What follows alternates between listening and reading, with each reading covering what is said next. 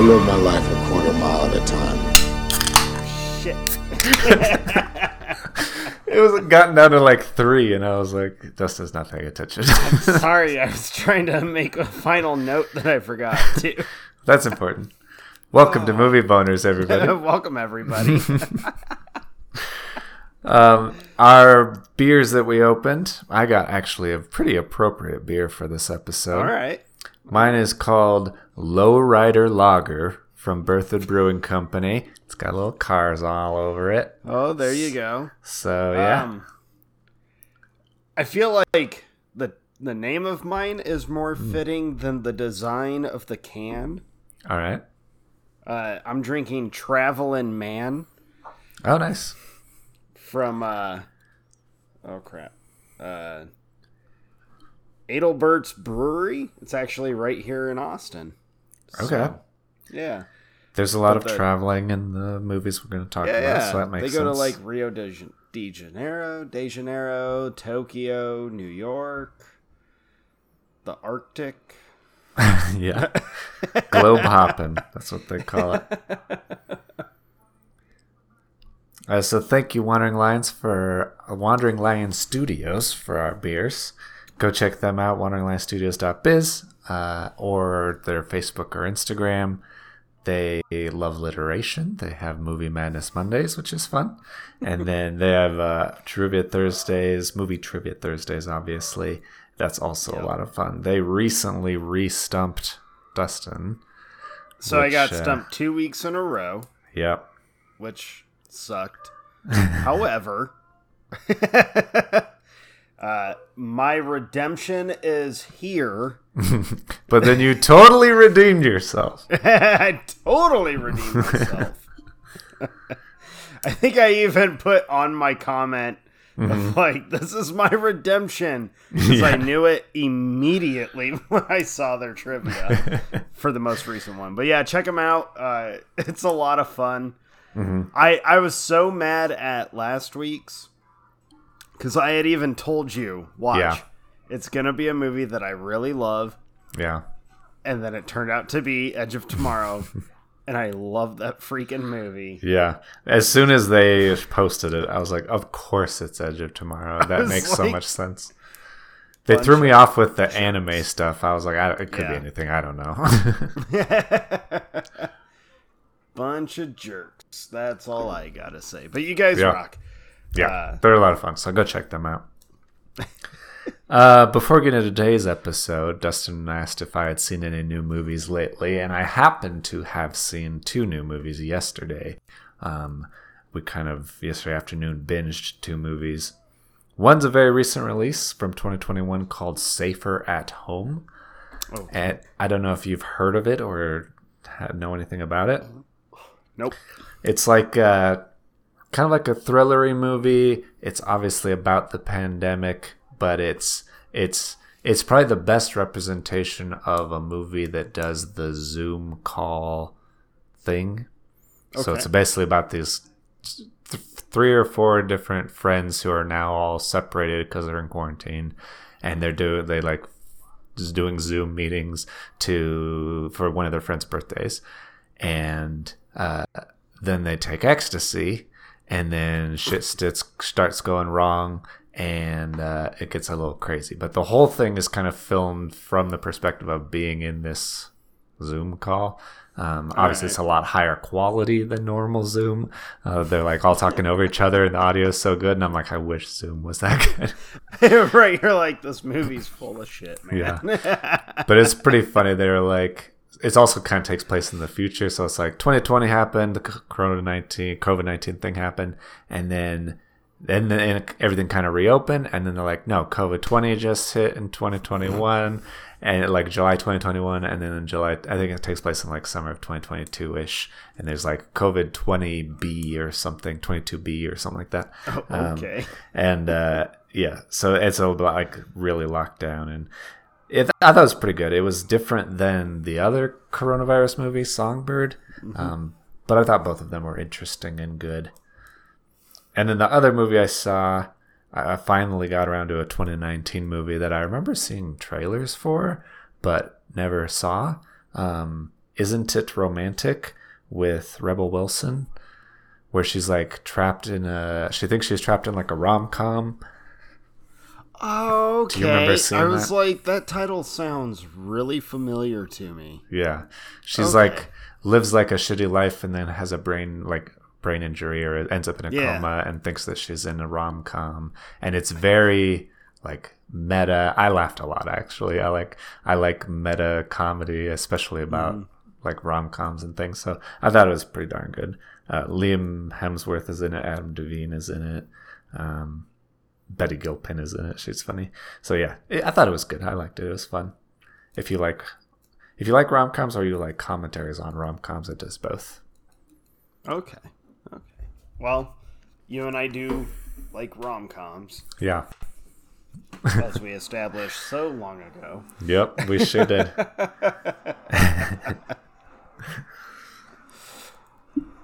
So,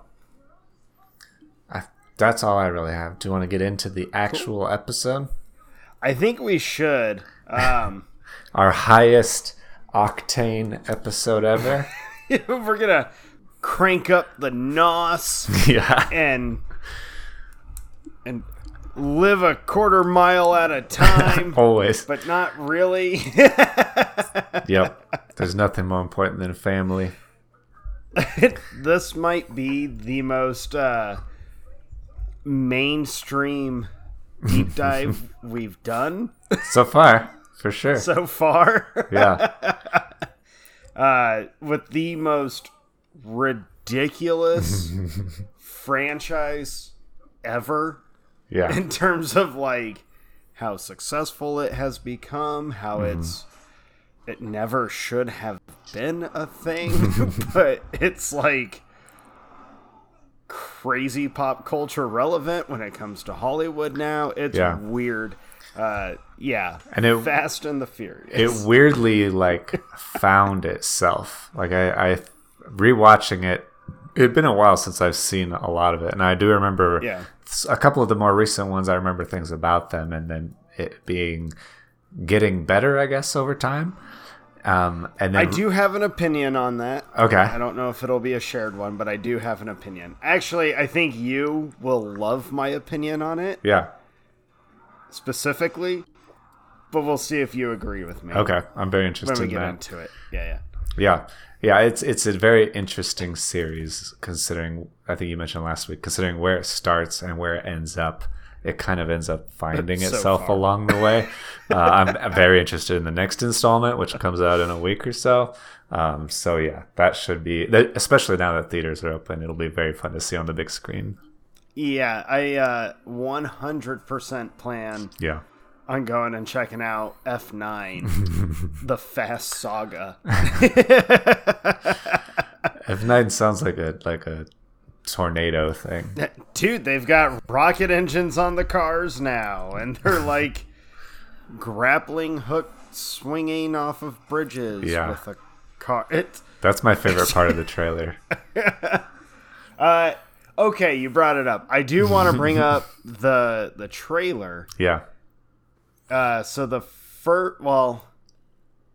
first trailer for the re-emergence of the theaters being opened again, movies making their comeback now. I will give the trailer so much credit. I've rewatched it so many times. Oh yeah. Just because I think it's such a great trailer. Yeah. And it's kind of funny, although the theaters have been open for a few months now, whatever. I kind of feel like F9, Yeah. might just be the best movie to go. Like, if you haven't gone to the theater yet, although if you missed Army of the Dead, that sucks. Yeah. But F9 just seems like this feels right. Yeah. We're gonna go watch a ridiculous movie. It's gonna be loud. It's gonna be huge on the big screen, as movies should be experienced. But yeah, that trailer with Vin Diesel's voiceover of like, "Hey, it's been a tough year." I forget exactly what he says. about like the places we used to go. We stopped going. Everyone's been separated, but now we're making our comeback, and it's like car race, explosion, jets. It's like, I love the trailer for the reemergence of theaters. Absolutely love it. So that trailer alone, to me, I'm like, I don't even care what the movie is about. Yeah. I don't even care about continuity with it, because it seems off. But then again, it's the Fast saga. Yeah. Continuity is flexible. Right. It's not linear, at least. We'll give it that credit. Yeah, that's true. But yeah, I am genuinely, and I can't believe I'm saying it, but I'm genuinely excited for F9. Yeah. Which is funny for me, because the Fast and the Furious saga has not been one of my, like, go-to film series. It definitely hasn't been for me either, but rewatching them all this week, especially in order, I might be a fan of this series. Like, right. I think I'm definitely now that guy that's like, I love the Fast and the Furious movies, and every one that they make makes the previous ones better, and I'm just invested in all of these people. You're just getting into it. I'm like, hey, this guy's back, this lady's back. I'm just bring them all back all the time. I love it. I will say, I kind of will always feel bad for Vin Diesel, though. What's up? Because this is all he's got. Now, granted, it's pretty big. He has Guardians of the Galaxy, which is pretty big. He plays Groot. The most beloved character of all time. You talking about that Groot? Yeah. Also, The Last Witch Hunter. Ever heard of it?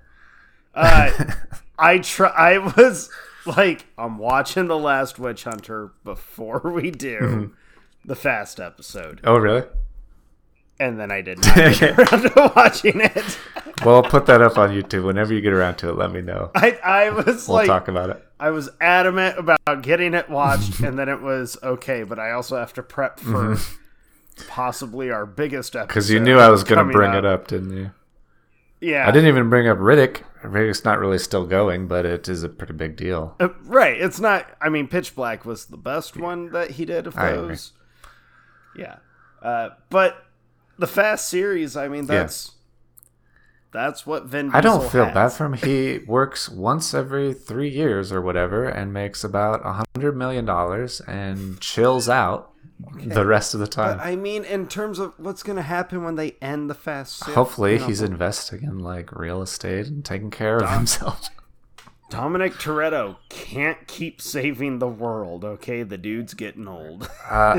Yeah, probably he's going to end up like... yeah, that's true. Even Arnold Schwarzenegger stopped at some point. Right? So, I feel bad for him for post Fast and Furious. Yeah. Because I don't know... Because, The I mean, clock Guardians is is ending. Yeah. So... For sure. He's not going to have that anymore.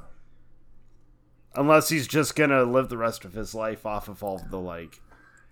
residuals and I'm gonna look up his IMDb. I'm willing to bet he probably does about 1 million things and you just don't know about it. He probably does a lot of voice acting. I'm gonna guess that. Oh, he did the Iron Giant before anyone knew who he was. Okay, that doesn't help. I'm just saying. Yeah, that's a good movie. that's true. Oh wait, those are his producer credits. What? Oh, they're doing another Riddick movie, so it's not over. It's called Furia. It's been announced, apparently. Oh, he's in Avatar 2, one of the biggest movies of all time, probably. If they ever actually... He was in that Bloodshot movie last year, which I never saw, but I meant to. That I never saw either, and I don't think anyone else did. Yeah. Oh, well. So, yeah. He's got Rock'em Sock'em Robots coming out. Okay, well, let's apparently move on planned. from this. You win again. I won with the Rock'em Sock'em Yeah, Robots. okay. They already made that movie. It's called Real Steel. Hugh with Jackman. Hugh Jackman. Yeah. Go watch it, kids. It's actually entertaining. Yeah, and the girl from Lost, not Liv Tyler, the other one. That's Evangeline the Lilly. one. Yeah. Yeah. All right. Let's dive into the saga. So should we do 1 through 8? 1 through 8. We're skipping the Hobbs and Shaw spinoff. We did talk about that in our sequels episode recently, so go check that out if you want to hear our opinions on Hobbs and Shaw. This is just the main saga, the main series, Right. the proper franchise. Yeah. Yeah. So, starting all the way back in 2001, there were a lot of things watching this series where I was like, I can't believe this is this old. Like that opening shot of the semi truck where it's got the weird box tiny TV with the built-in VCR and or DVD player. Yeah, DVD players were very new in 2001, and everybody's cell phones were still flip phones. And you could tell as we get further in the series, I think it was like maybe the 4th one, when there's like, we just got in-car GPS, so now everything's going to be GPS like based. So yeah, it's pretty funny seeing how early on this whole thing started. My main not really critique, but my main point to bring up to people has always been the first Fast and the Furious movie is basically exactly Point Break, just with cars instead of surfing, which isn't necessarily terrible, although Point Break is a much better movie in my opinion. Yes. And we're talking the original Point Break with Keanu Reeves and Patrick Obviously. Swayze. I never even bothered with the Yeah, remake. me neither. Because why would Yeah. Yeah, but it's just a fun movie about... I mean, okay, so also, this movie is very much about tuner cars and tuner car culture. Okay, the Fast and the Furious, the first one, I feel is, and we grew up with this because we were going into high school, well, getting ready to go into high school, I had a Honda Civic. I was just too poor to do anything with it. Right, okay, the Honda Civic... How loud and obnoxious can we make our cars? Fad, trend. I mean, Gimmick. I pretty much blame the first Fast and the Furious for that whole boom. I blame Japan. The first movie was basically just cashing in on a current trend, which, as you do, but the movie made it like a lot bigger. You're only cool if you have this, and every high schooler was out trying to race their... I do think I learned about Civics. neon under your car from Fast and the Furious, probably. Yeah. Which is... And NOS. Ridiculous. 100%. And NOS is a big deal, Yep. and it's the only thing you need to win ever. Right. You always use NOS, but don't push that button too early, because then it runs out. Don't be a buster. Yeah, so of course Paul Walker is constantly referred to as a buster throughout the series. I don't Right, know what a but buster only is per se, but Dominic Toretto. Yeah. Only ever by Dominic Toretto. So I remember when I saw it, when it first came out on video, I went and rented it. Ooh, yeah. But I had already rented and watched the Nicolas Cage remake of Gone in 60 Seconds. And I genuinely enjoy that movie. I think that's a very fun movie, very entertaining. And then I watched Fast and the Furious, and I went into Fast thinking,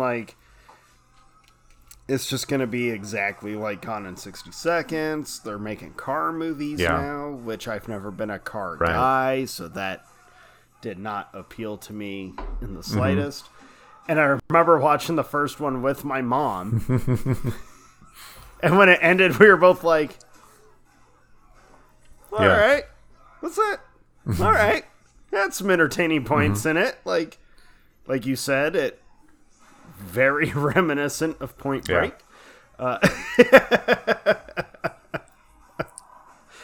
Just with less cursing. Yeah. Less cursing, less cool stuff like gunfights and the it's very much built around the car races. And so the car action I feel like is pretty good. It's very much low key. If you like go from way late in the series back to the first one, it's definitely low key. It feels very lacking. But to me, the first 3 with like a little bit of sprinkling into the fourth, the overabundance of close-up shifting.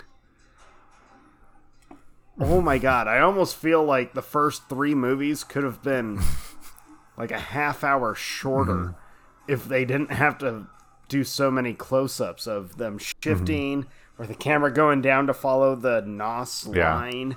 Yeah, that's CG shots of the NOS tubes. But that first Fast movie, it is genuinely entertaining. It is fun. It's kind of a mess of a movie, I feel, on some parts, because I don't know if it's the editing or the acting. Pick an element. It very much, especially, you kind of said it earlier, of like, if you go from the later installments and then rewatch the first one, you're still entertained, but at the same time you're like, whoa, this almost feels like someone was just trying to get kind of into a groove. Yeah. Like, how do I make an action movie? Just trying to gain momentum. Yeah, I agree. I do think that kind of the reason that this series becomes what it does, you can see parts of it in the car chases and races and stuff. They get more exciting and they are pretty good, but all of that is kind of in spite of the writing and somewhat the early acting of these people. There's some weak parts. There's one part that really stands out to me watching it, and it's later in. Oh, there are going to be spoilers, obviously. We should mention. Oh, yeah. If you haven't seen the Fast movies, we're going to be spoiling it kind of randomly. Some of it's going to be not spoilers, and some of it is. Because we're sticking with the heart of the saga, which is all over the place. So that's okay, Jake. Spoilers ahead. So obvious, and I'm sure everybody knows, because if even saying anything about Point Break, you understand what the twist of the first one is, which is, or the conflict, I guess, of the first one is Brian, Paul Walker's character. He is a cop, and he admits to Mia, this girl he likes, that he's a cop. When he does that, it feels so awkwardly timed and unnatural to me for some reason. He just like tells her straight up, doesn't have to tell her, like they could, right? At Race he Wars. could still like help her go get Dom and the rest of the crew without telling her he's a cop. He just volunteers that information. Right. I agree with you. So, but what makes that weird, or that scene weird to me, is not as it happens. It's right after that. So he tells her, Mia, I'm a cop. I gotta, like, go help Dom. Whatever. He goes and helps Dom. They're trying to, like, save Vince? Yeah, because Vince is... Well, they're Dom and Vince and Letty and everybody's jacking this truck. It's their final score for a while. Right. And the driver... They've been, like, talking about drivers are going to start shooting back. They're going to fight. And they finally encounter a driver that's going to, which has, like, the biggest lead-up foreshadowing of, we never do this during the day. Why are we rushing this job? Everybody says they have a bad feeling about it, yeah. Right. Any kind of heist action movie, as soon as your characters change up their routine, shit will hit the fan. That's like, it's generalized plot. But after, like, they save Vince, they get him off of the truck, then Paul, Brian calls it in. gives his ID number and whatever.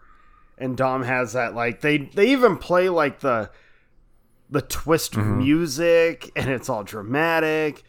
That's what makes that awkward to me, because it's almost like they tried to do 2 twist moments. I felt like that one worked better when it should have just been. I feel like that one should have been the only one, because it works better, where he's like, he has a good reason to expose that information. He's like, this guy is bleeding, we need to get an ambulance here.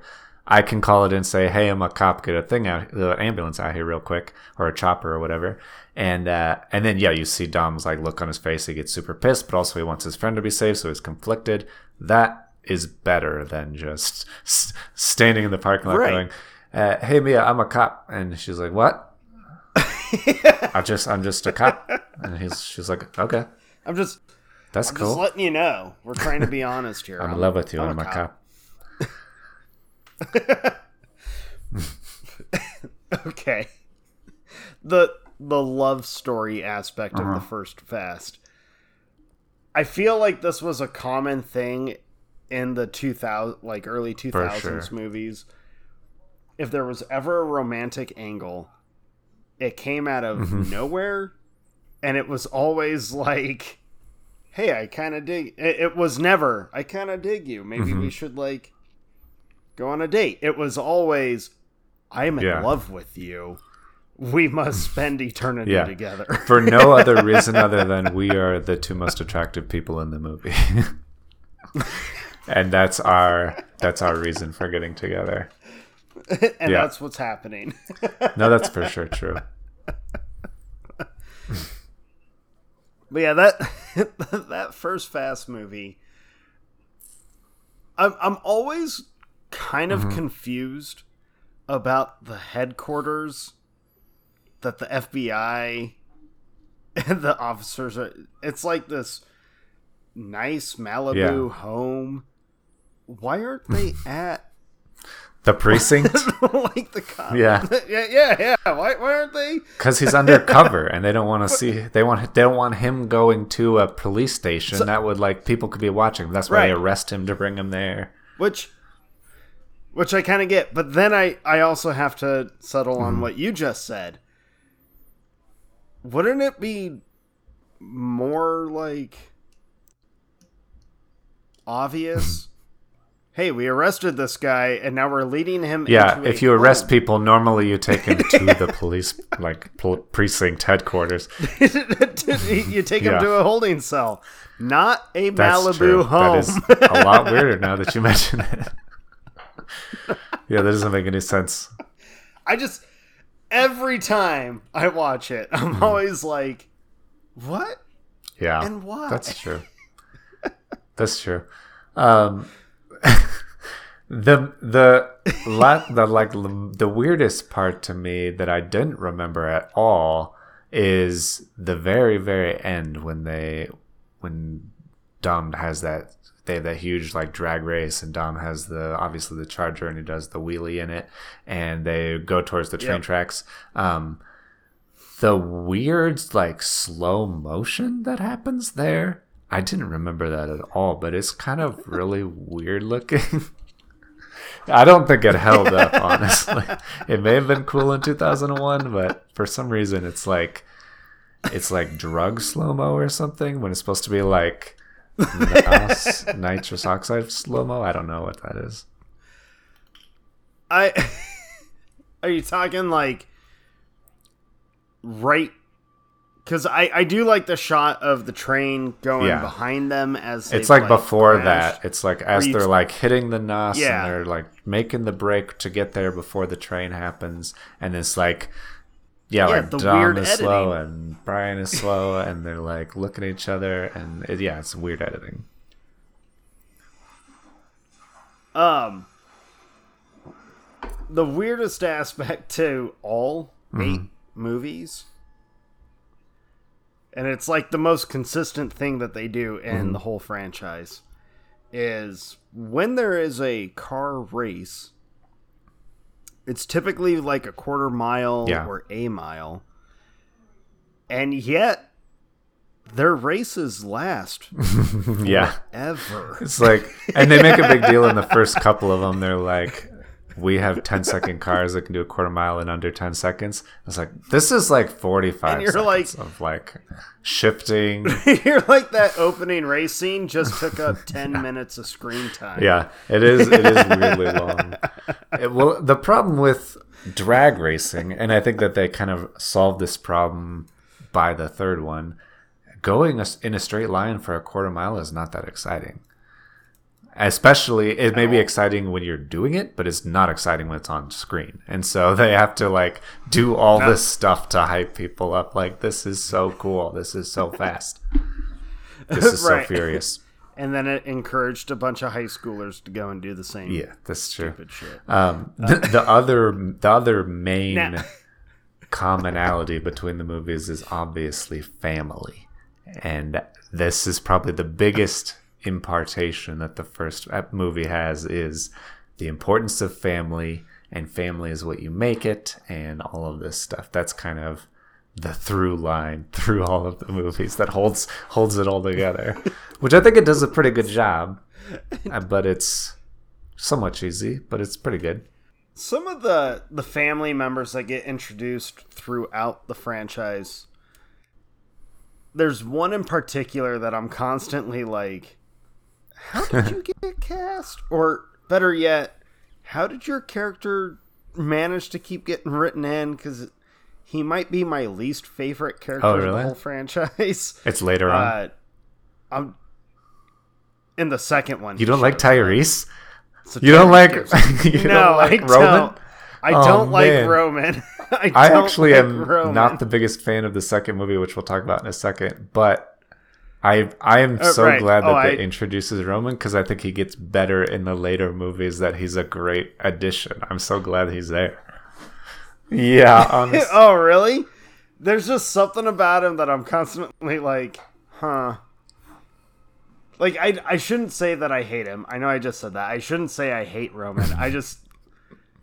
There's something about his character. I'm just constantly like, of all the characters that he could have had, why is he the one that stuck around? Yeah, he's definitely, I think he fits a niche. He's, maybe not, a niche isn't the right word, but he kind of fits in as this charming, funny Joker character. He's the comedic relief. Who's handsome and... Which is a funny thing to say, considering... he's handsome and nice and... how much you laugh at the stunts. True. That's true. I mean, all of them are pretty funny, so he's not, like, uniquely funny. I mean, Ludacris is just as funny, but... Right. Now, see, I like Ludacris's character. I think his character has been fun to see. Like, they've turned him more into a giant, incredibly intelligent nerd who hacks government. Yeah, he started out as... I guess we could just get into what's Too Fast, Too Furious. Yeah, we might as well. Yeah. Now, before we do, with all the weird things that you and I pointed out, I do genuinely enjoy that first Fast and Furious. I can sit down. I'm super entertained the whole time. I do enjoy it. It does feel very dated, which is weird. Because I know when it came out, it was like, oh, man. Now, as an adult, I'm like, goddamn kid. Yeah, and I think that's so interesting that it was such a product of its time, and that could have killed the franchise so easily. But they did a pretty good job of pivoting and saying, this isn't what it is. This is actually what the franchise is. Keeping a lot of the important parts, getting rid of everything specific to that time, and saying, no, it's just action and it's timeless now. Right. Yeah, they... when they make that transition, which is a little later on, which is actually at the point where I'm like... Yeah, same. Now they're great. I just lost my train of thought. Sorry, I've got Stop watching the movie. I was like, oh, it's on that scene. Yeah. That first one, although I don't think it aged very well, it is genuinely entertaining. I never expected sequels, let alone a whole massive 9, 10 franchise movies. to it. And I have had to eat my words several times because of this franchise, which we'll get into in a little while. But that first one, honestly, I think the only reason you should ever need to see the second one, if you've never watched the saga, which, Yeah. what rock have you been under? Is for the introduction of Roman and Tej. Other than that, no one else ever gets mentioned ever again. It's true. Yeah, it's interesting. So as I was watching it, I was like, okay, so because I didn't remember too much about it. I remembered specific things. I remembered like the big set pieces of a couple. I also, in my memory, kind of like mixed up a couple of movies. And I was like, this one has these things, and it was actually from 2 different movies. So rewatching it, I was kind of paying more attention, and it's interesting. I was like, okay, the first one, obviously important, sets up these characters, this family, and what they do. They drive, great. The second one and the third one are kind of like, I thought initially, I was like, these are like the solo stories of what happens after the first one. It's kind of the ramifications of the first one. So obviously Paul Walker, Brian O'Connor, has to go. He like leaves California and goes to Florida because he's dealing with the fallout of the whole first movie. And it really just follows Brian and his old friend from back in the day. He reunites with his old friend from like high school or college or whatever, Roman, who played by Tyrese. And so it's interesting, I guess, in that respect. But yeah, they don't really talk about anything else that happens in this movie. I did not. Okay, so when Too Fast, Too Furious came out, which, by the way, terrible title. Okay. What makes it terrible? I was wondering when we would talk about the titles.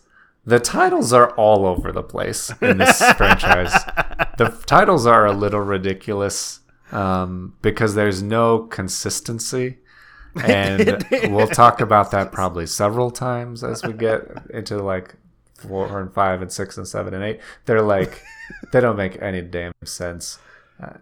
But yeah, Too Fast, Too Furious is like what too makes obvious. it so terrible is the number 2 that they use.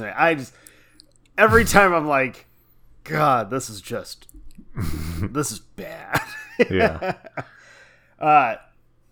I had no desire to see it. I had some friends who were adamant about watching it. And they were like, you got to come and see it with us. You just come hang out. We're going to go and see it. And I had told these friends, I will only watch this movie if you pay for my ticket. And so they did. And I remember being in the theater watching this movie and instantly just being like, oh my God. Yeah. This might be one of the worst movies I've ever watched. And I have maintained that opinion. Every time I watch it, I'm like, this movie's just, it's a bad movie. Yeah. There are like really weird things about it. Like it's not, especially like that opening race and a couple of the races in the movie, there is some of the weirdest camera movements, like impossible camera movements that make no sense, and they're kind of confusing and distracting, honestly. Yeah. And that's definitely a big part of it for me as well. I'm like, this is going off the rails already. So there was immediately what kind of threw me off from it is that opening race scene where Brian has been kind of built up as like the badass racer. He's like become the new Dominic Toretto, but down in Miami. Yeah. And no offense to Paul Walker, but no. You refuse to believe that? I can suspend a ton of belief. Yeah. A ton of belief. Yeah. The Buster as like the Dominic Toretto of Miami? No. There is zero intimidation factor from Brian. 0. Yeah, he can drive fast. Sure. Yeah, it's a totally different thing to believe that he's a good driver. I do kind of buy that he's a good driver, but there's not the intimidation factor where as soon as he pulls up, everybody's like, oh no, Brian's here. Right. Like, his confidence level is just... Like, you're still smiling like a jackass. You're not that... he's you're too... gonna show up and scare people. He smiles too much. He is such a nice face because he smiles too much. You can't be intimidating if you do that. Right. Yeah. Whereas, like, the first time you meet Dominic Toretto... Yeah. He gets out of the car and immediately you're like... Oh, shit. Yeah, you're like... Don't mess with that guy. Yeah. 100%. That dude's got a reputation. You know it. Yeah. Before he even talks. I would say he wears it on his sleeves, but he doesn't wear sleeves. So. But he doesn't wear sleeves. He might be allergic pretty much to the entire fabric. franchise. Yeah.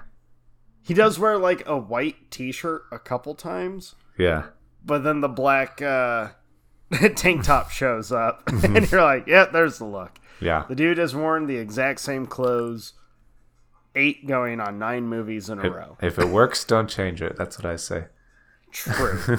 I think it's funny watching the second one. I don't think the second one is that terrible, but it's I was obviously having a good time watching it. Like, I was just in the mood to watch all these movies and watch ridiculous, exciting movies. And so I probably gave it a lot of leeway. I like Tyrese as Roman, and I like Ludacris as Tej. I like Eva Mendes. Eva Mendes showing up as this like new undercover cop. She's kind of the new Brian, I guess, if they're doing the same story. When you watched it, okay, but see, when I saw it in the theater, when it came out, I was in no mood to watch it. Yeah, I could totally see that. I live in the benefit of hindsight where I kind of know where it's going. And now I'm like interested in it from a historical perspective in a weird way where I'm like, I want to see what happened to Brian after the first one, how Roman gets introduced and Tej and all these people. So although I think Too Fast, Too Furious is one of the weaker installments, I don't hate it as much as I did the first few times that I watched it, but that's because this franchise has become kind of a guilty pleasure of mine. Yeah. Which I'm sure some of my other friends, old coworkers, if or when they hear me say that, yeah, I'm probably going to get blasted for how much crap I used to talk about this franchise. It won you over. It's just, it did for me, not to the same extent or level, but it did for me of that, like, reminder of it's literally just ridiculous action. Yeah. But we'll get to that in a few movies. Yeah. Sticking with Too Fast, Too Furious, it felt like you get the impression from the first movie that Dominic Toretto is the central character. Yeah. Even at the end when he drives away, it's still like, no, this is his story. It's his family, right, who he brings in. I think that's what throws me off so much about the second one. Is he's not even, like, he has a quick mention in it, but not by name. It's like, yeah, is that why you left that or let that guy go back in California? Yeah, I think it was. Yeah.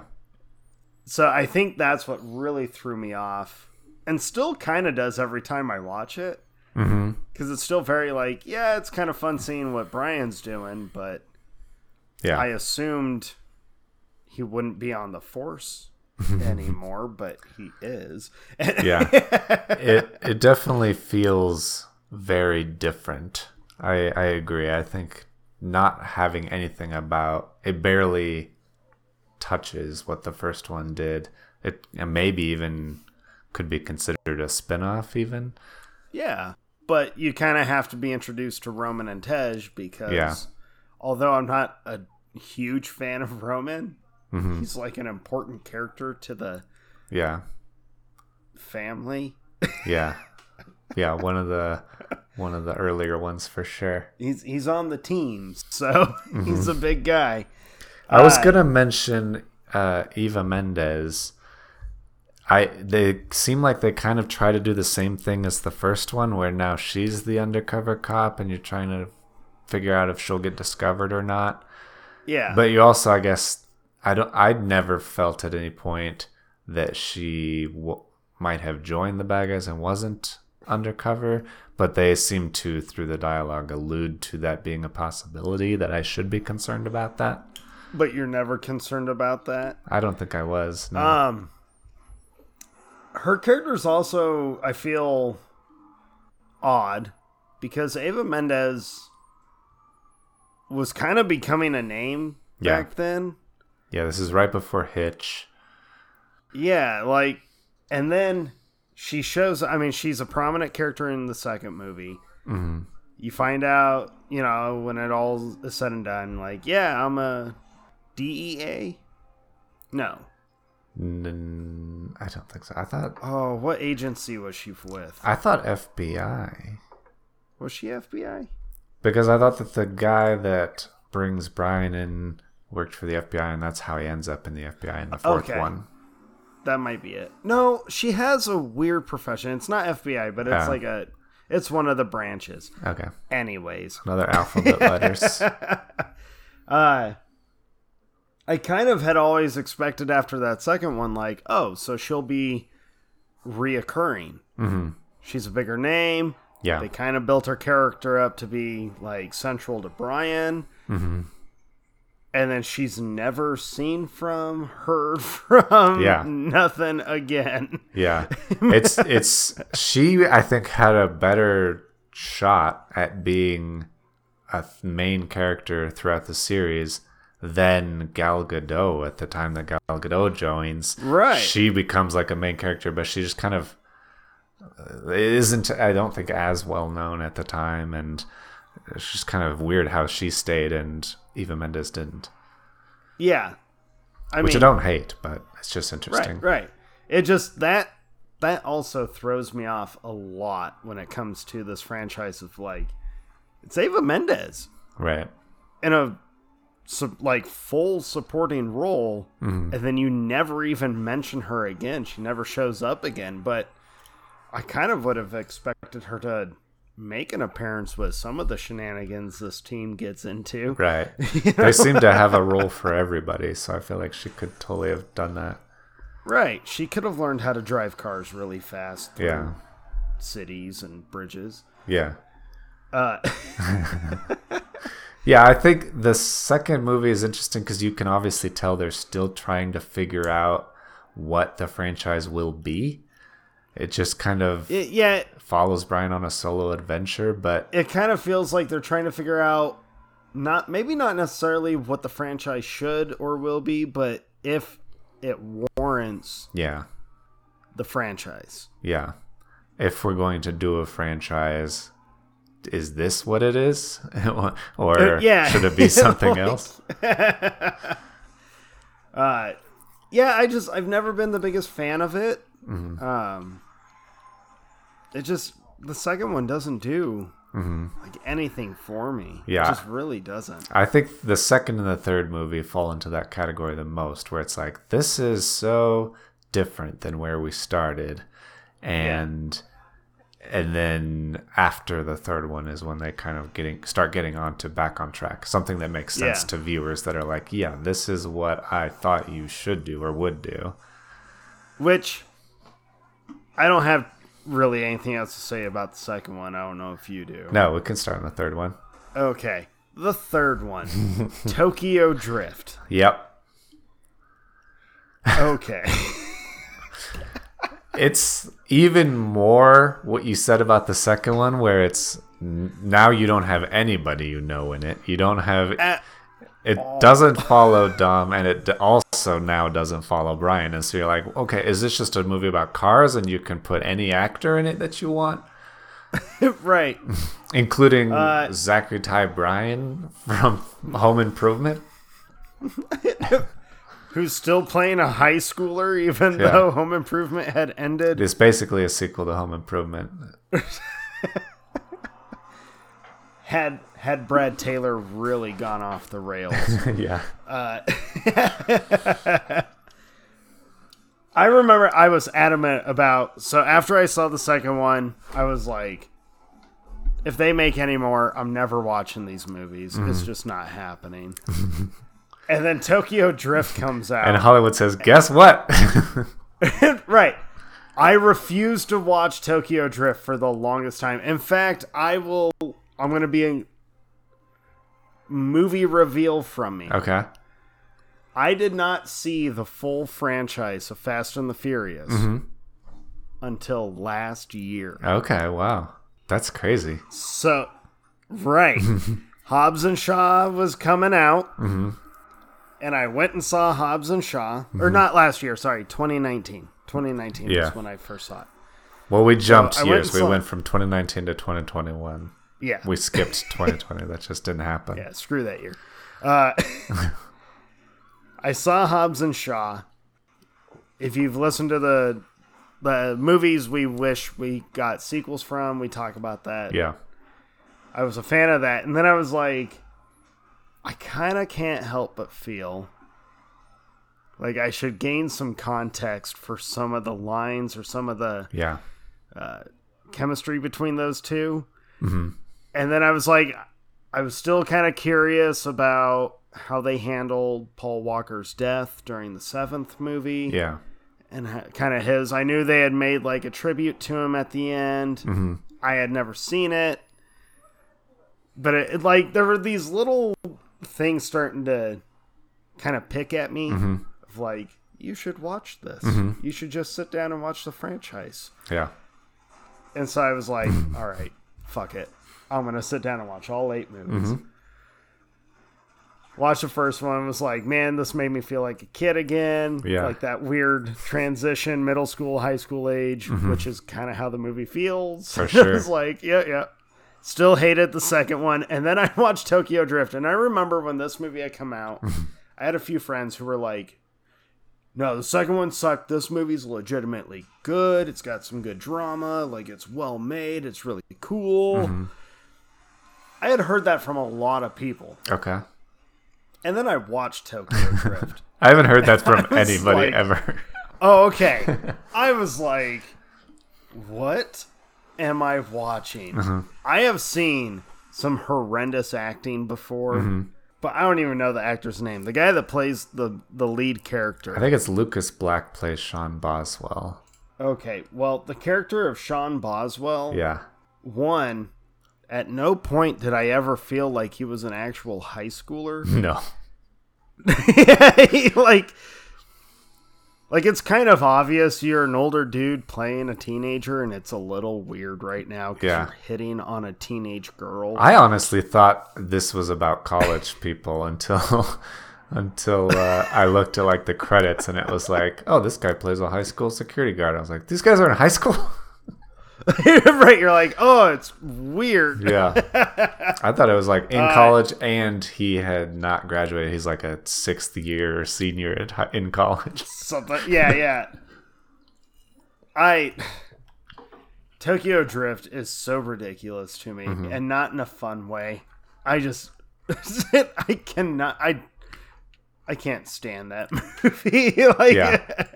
I felt that if it wasn't for the character of Han, Yeah. I would completely omit it. I felt that way for the longest time, but I didn't really remember too much about the later movies. And then the more I watched it this week, the more I was like, Tokyo Drift is really important because they keep kind of leading up to it. Because they reintroduce Han, obviously. There's a lot of hinting. And they're like, hey, Han, are you going to Tokyo? And he's like, not yet. Because, as soon as he does, he dies. And so, right. the timeline is kind of confusing on that. But I feel like it's a weird one to have done for the 3rd movie. But I think that it weirdly also, they do a weird job, like an extra sensitive or extra effort to tie it back in later on. by making sure Dominic Toretto shows up as what I took a fun cameo. Yeah. At the time I took it me, as this is not really related, but hey, here's this guy that you remember as definitely just a cameo. And now you're like, oh no, this is very important. Dom goes to Tokyo to find Han, and now this is like a whole thing. and then you're like, is the series going to take place in Tokyo from here on out? Are they going to make another one, or was this like an obvious from the studio? We're done. Yeah, let's cut the cord. This one now. felt even more like a spin-off. I'm like, okay, these are just random spin-off movies about cars that don't have any actual relationship at this point, is what I was honestly thinking. Mm-hmm. I would agree with that one. Yeah, I still don't like Tokyo Drift. If, like I said earlier, if it wasn't for the character of Han, who's kind of important for the next 3. Yeah. Right? Yeah, 3 or 4. Yeah. Yeah, because is he in the 7th one? We'll get to it. Anyways. Because that's when the franchise decided not to be a linear timeline. Right. They were like, here's Tokyo Drift, Han dies, Dom shows up. Here's Fast 4. Now we're like a few years before Tokyo Drift, but with better technology. It's weird. As soon as 4 came out, they were like, okay, this is all happening before Tokyo Drift. And then you're like, okay, so how long is this going to happen before Tokyo Drift? How many movies we're going to do before Tokyo Drift? It's kind of weird. Right. Which to me, I've always taken as a desperate attempt to make Tokyo Drift very, very relevant to the whole series. Yeah. They've definitely done that. They've interweaved it into the story pretty perfectly. Like, it's important, damn it! You must watch the They're third very one. adamant about it. But yeah, I agree. I agree. It's super weird to not have a movie that you assume is in a franchise, but not have Paul Walker or Vin Diesel in it. I think it's after this movie kind of bombed. I assume it bombed. My perception of culture is that people think it bombed. I think that Universal must have realized people weren't watching these movies for the car culture, really. Like, some people are. I'm sure there's a niche of people that do, but most people weren't. They were just like, this is just a cool action movie. And so the deeper they went into tuner car culture, which is very much what Tokyo Drift is, the less people cared about it. Yeah. Which it's very obvious, like, the drifting race style, okay. I think it's kind of cool. All the, like... I do like going back to exactly what we said a minute ago, which is racing in a straight line for a quarter mile is not that interesting. It's kind of boring. This, I think, does a better job of being interesting as far as the races go. And yeah, because they change up. But it's still... I don't know.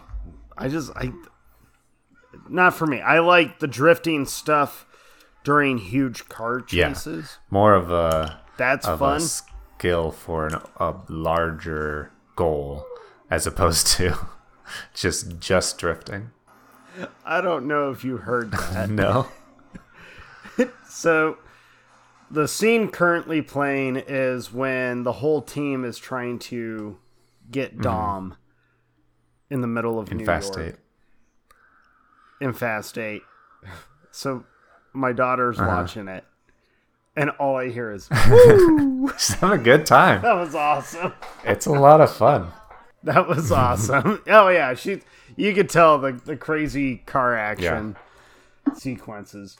I don't have anything else about Tokyo Drift. It's spoiler alert, it's my least favorite out of the 8. Yeah. I do find it interesting how there's a big element of fantasy kind of to these movies where nobody explains how anybody's able to afford these cars or all of the aftermarket parts. It's incredibly expensive, but random people, everybody's able to afford these things. Maybe they're in massive amounts of debt. I don't know, but it's kind of a fantasy, like Barbie doll shopping for cars, kind of, in a way, you know. Of the whole franchise, there's only one scene where you see a character actually pay for car parts, and that's in the first Fast and Furious movie. Yeah. I think the character is Hector or something like that. He pulls out a wad of like $3,000 and hands it over. And that's like that's like a plot point where they're like, how can you afford to pay for this? You must be stealing all these DVD players. All these parts, or you must be doing something. Yeah. It's the only scene in the entire franchise where you see an actual transaction happen. Yeah.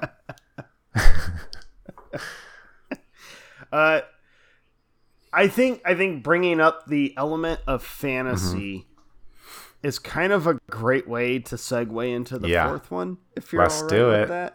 that, Fast and the Furious. It's 4, called Fast and Furious with an ampersand. Right. It's just. Fast They should have and called Furious. it Fast and Furious. Honestly, Murder you. That was, dude. Bad. Did I derail the whole thought? That you had? was bad. Oh my god. I mean, just throw an O in there. It does the work for you. I'm kind of shocked they didn't, but It's as good as Fate of the Furious. you brought it up earlier where the fourth one was the studio kind of being like, we can still make something out of this. Let's salvage something. Let's reboot, but not actually reboot. We're just going to kind of, reset. Course recalibrate. Correct. Yeah. Get kind of back on track. So you get kind of the same feeling of like the car races from the first one again. But then all of a sudden it's like, if we're not just racing cars, now now there's a whole mission. Yeah.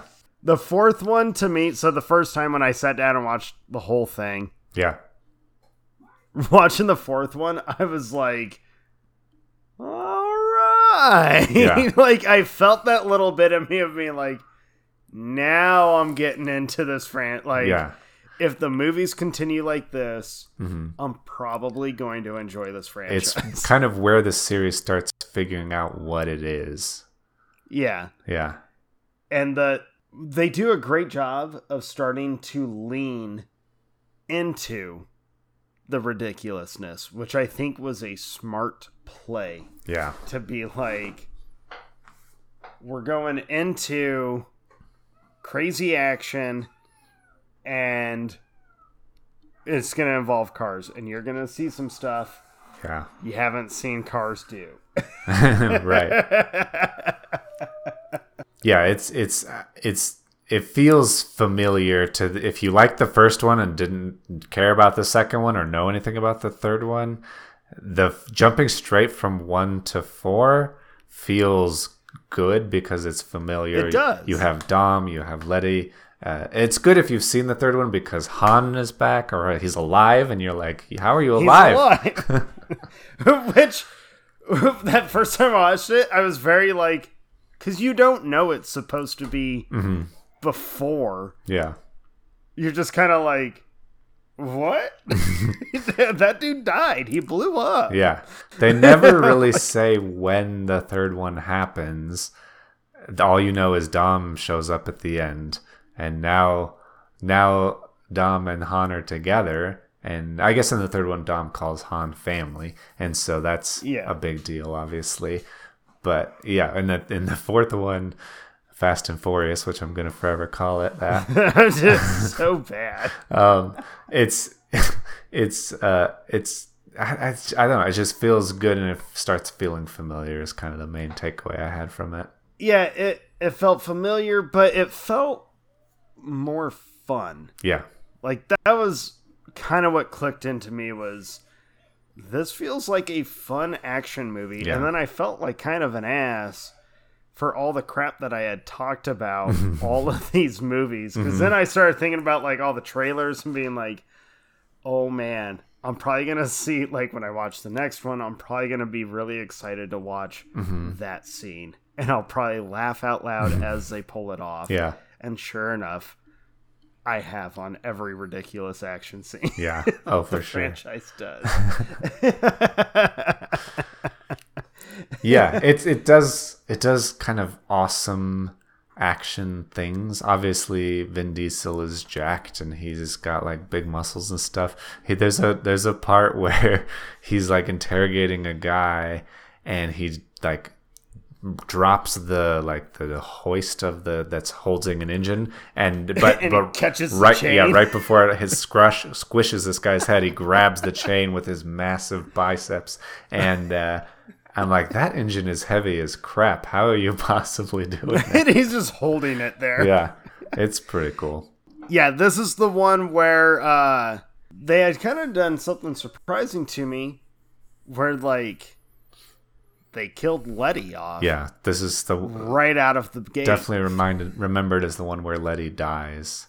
Yeah, and you find out like this one did a much better job with all the kind of crime aspect than the first one did, where they handled like, well, we had Letty a part of, she was kind of being an informant working for this other dude. Yeah. They bring up like the kind of drug boss guy that the second one tried to do but kind of failed miserably at. Yeah, there's a kingpin like guy in Mexico, and Letty was driving drugs across the border as a big driver, but then she's also secretly working with Brian as like an informant because she's trying to get Dom's name cleared, basically. Right. There's a lot of like, oh, this is, I mean, it's kind of a convoluted storyline the farther you get into it. Mm-hmm. But it was nice to see, okay, they got some people that sat down and thought, where could we and where should we start taking this? You know, We've got Toretto's on the run. Mm-hmm. He's staying in Mexico where there's no extradition. So or Rio, right? Yeah. It opens in Dominican Republic. Yeah. And it was just kind of like, it felt refreshing but familiar. It was very odd but very fun. Yeah. And I remember just kind of being like, all right. And then the whole car chase in the cave. Mm-hmm.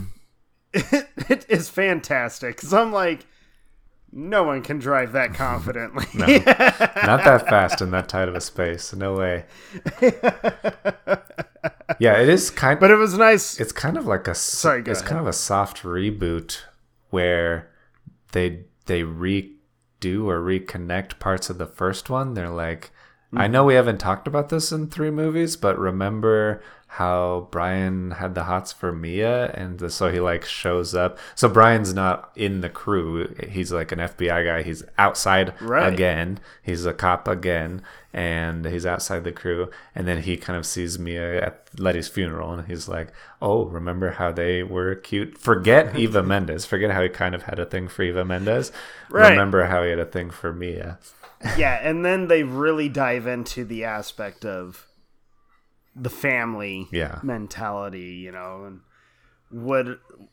would someone who you considered part of your crew or part of your family who you felt betrayed by, would you be able to accept him back? Obviously, it doesn't go that deep. It's pretty quick. Yeah. Yeah, I feel like there's a lot of plot to these movies, but it's also, the plot's actually rather thin, and I think it's smart to make it thinner. I think they get better as the plot gets thinner, where we just need these basic things to move the story forward, and there will be awesome action set pieces when you get to each of those places. Huge action set pieces. And not only are they going to do huge action set pieces, but they get big name people to start showing up, which was like, this is great. I mean, not in the fourth one, but... Well, Gal Gadot is... Her first one is the fourth one. Gal Gadot shows up, but that was... it's pre Wonder Woman, so no one knows who she is at this point. She's definitely bigger now, for sure. But I mean, I'm still baffled. Helen Mirren. You're getting ahead of yourself. I am, but it's just you can't. Helen Mirren is part of the Fast saga, okay? Yeah, and it's so fun. It's crazy. Yeah. The fourth one, I feel like, is where you definitely see technology start advancing more. That's where they have like a whole sequence based on GPS navigation, and they have like all this CGI stuff about GPS. It's kind of funny. Yeah, the fourth one, it does feel like kind of a reboot, but a smart reboot, because they just kind of it does feel like the actual sequel to that first movie. Yeah. It does. For the first time, you feel like, oh, okay. I still can't omit 2 and 3 because there's a couple characters that are like here, but you kind of could omit them if you want. Yeah, they were more like just backstory or connecting pieces. This is actually the continuation of the real story that they're trying to do. Yeah. It felt good. It's refreshing. It's fun. The action starts getting so much like, oh man, we're not just driving cars fast. Like, we're getting interesting. Yeah. Like the cave chase, the crashes get bigger. Yeah. Crashes are great, honestly. How do you feel about Gal Gadot's character Giselle when she's introduced to this? She kind of is attracted to Dominic Toretto, like has the hots for him. I feel like that's kind of weird. It doesn't feel right, and I'm really glad that they never actually tried to pursue it. Especially in like that fourth one, right after Letty is dead, and Letty was like Dom's love.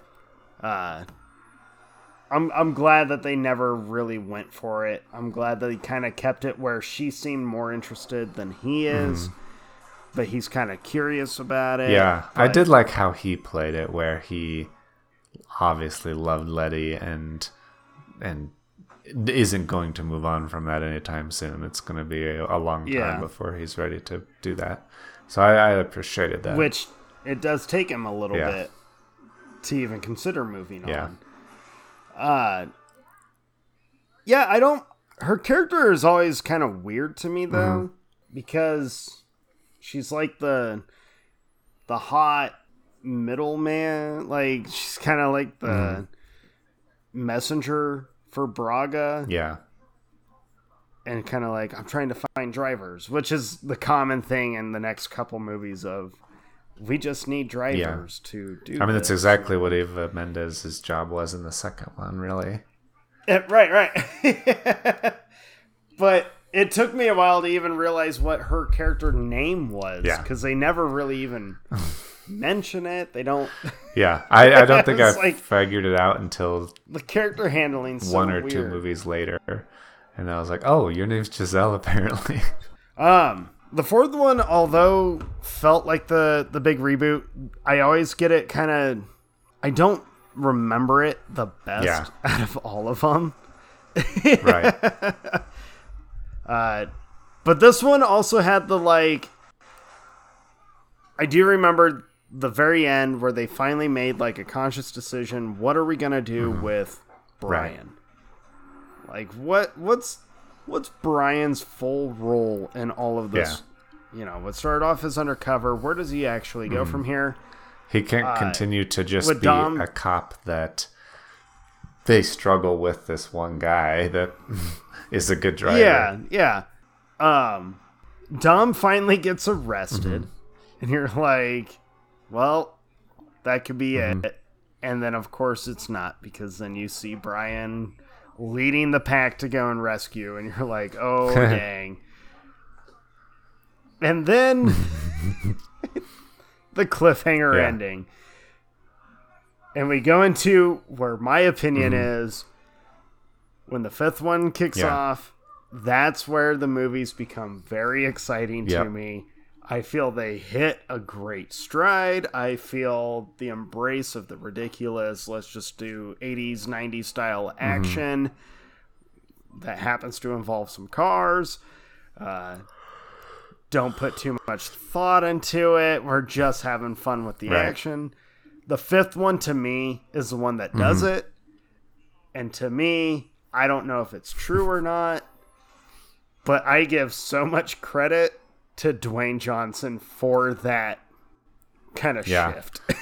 So yeah, what I was alluding to earlier that I thought you would either agree with or at least be excited for me to say, the introduction of Lucas Hobbs by Dwayne Johnson made this franchise like, yep, I'm sold. This is, thank you, Dwayne Johnson. I don't know if he directly was involved in that like official shift and official decision to just embrace the ridiculous action, but I kind of can't help but feel that he was, considering how he approached Hobbs and Shaw, how he's like always been, no, when it comes to this stuff, you need to just have fun with it. Right. Yeah, it's definitely, Fast Five is the one that stands out to me as, okay, I'm definitely in. This is definitely good now. It's cool. And a big part of that is having Dwayne Johnson play Hobbs. But I think, the overall just feel and tone and focus on action is certainly what makes it great. Yeah. And of course, is it just me? Or does Hobbs lose his accent between 5 and 6? Hobbs has an accent? Yes!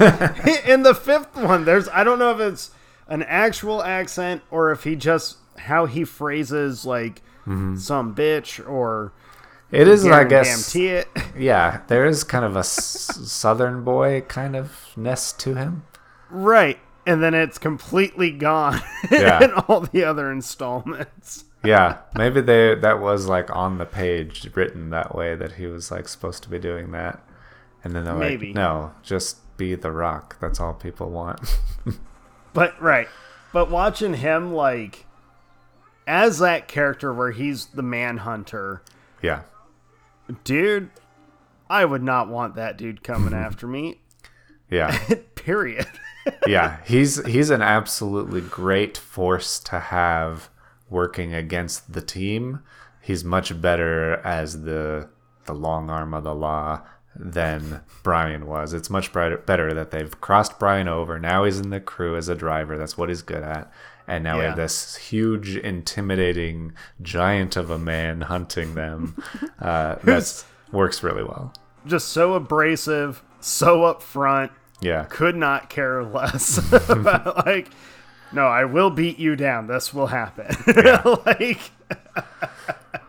Yeah, absolutely. It carries the biggest guns ever. Yeah. Even his pistol is this gigantic revolver. It's like an Old West style. His revolver. He's like a Wyatt Earp type of guy. Yeah, it's pretty cool.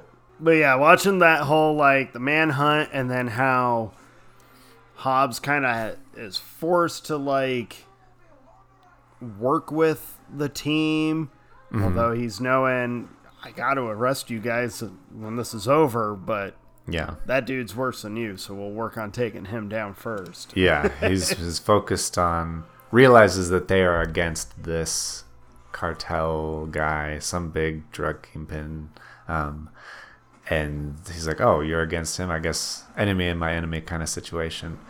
Yeah. It's definitely interesting. And then his like, not partner, but I guess the translator he gets from who's local there, Elena, she actually becomes a big deal in the series. Yeah, I've always felt her character had some weird handling later on, and trying to find production notes was kind of weird to try and figure out like why Letty came back or like what. Of course, I'm jumping ahead again. I'm sorry, but Elena gets kind of...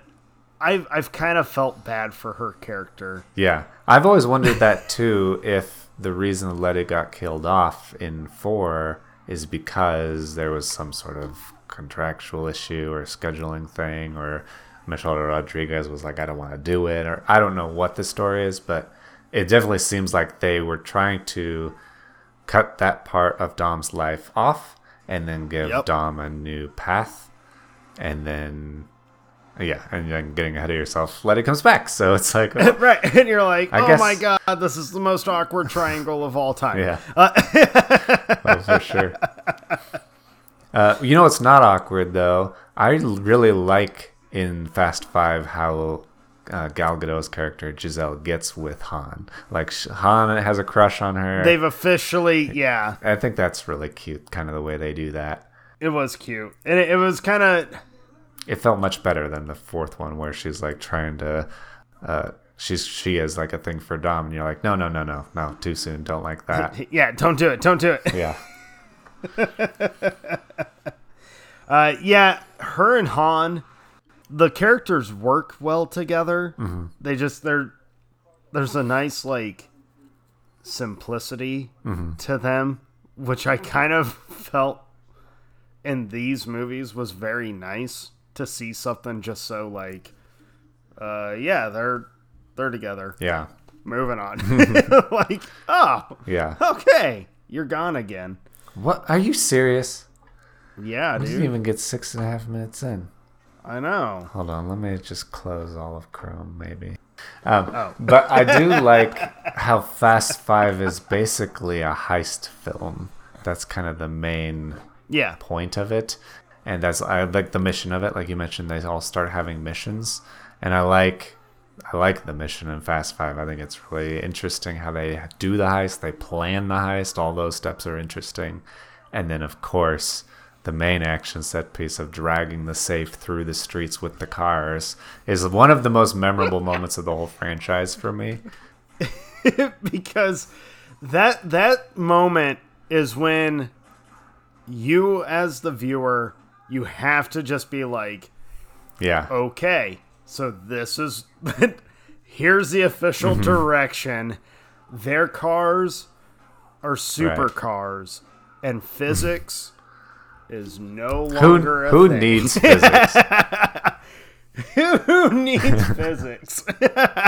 Yeah, it's much more fun living in a action movie without having to worry about that kind of stuff. So I appreciate it. Yep. Yeah, the whole heist aspect of it is a lot of fun. Them planning it. It felt like now they're being assembled to do missions, and they're trying to... Everybody kind of has a role, like an assigned role. You're this guy, you're this lady. Yeah.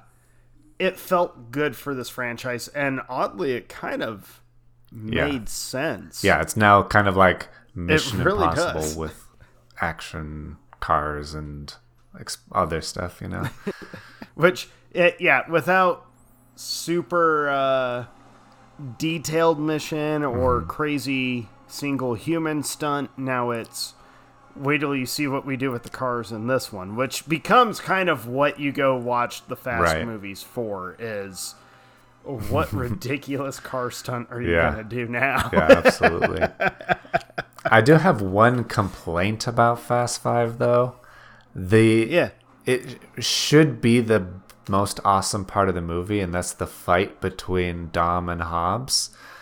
Vin Diesel and Dwayne Johnson are these two giant dudes. They have this big fight scene, but I really don't like how it's shot, how it's edited, how it's lit. Like, I don't know what is going on most of the time, and it's frustrating because I really want to see these guys duke it out like in daylight, basically.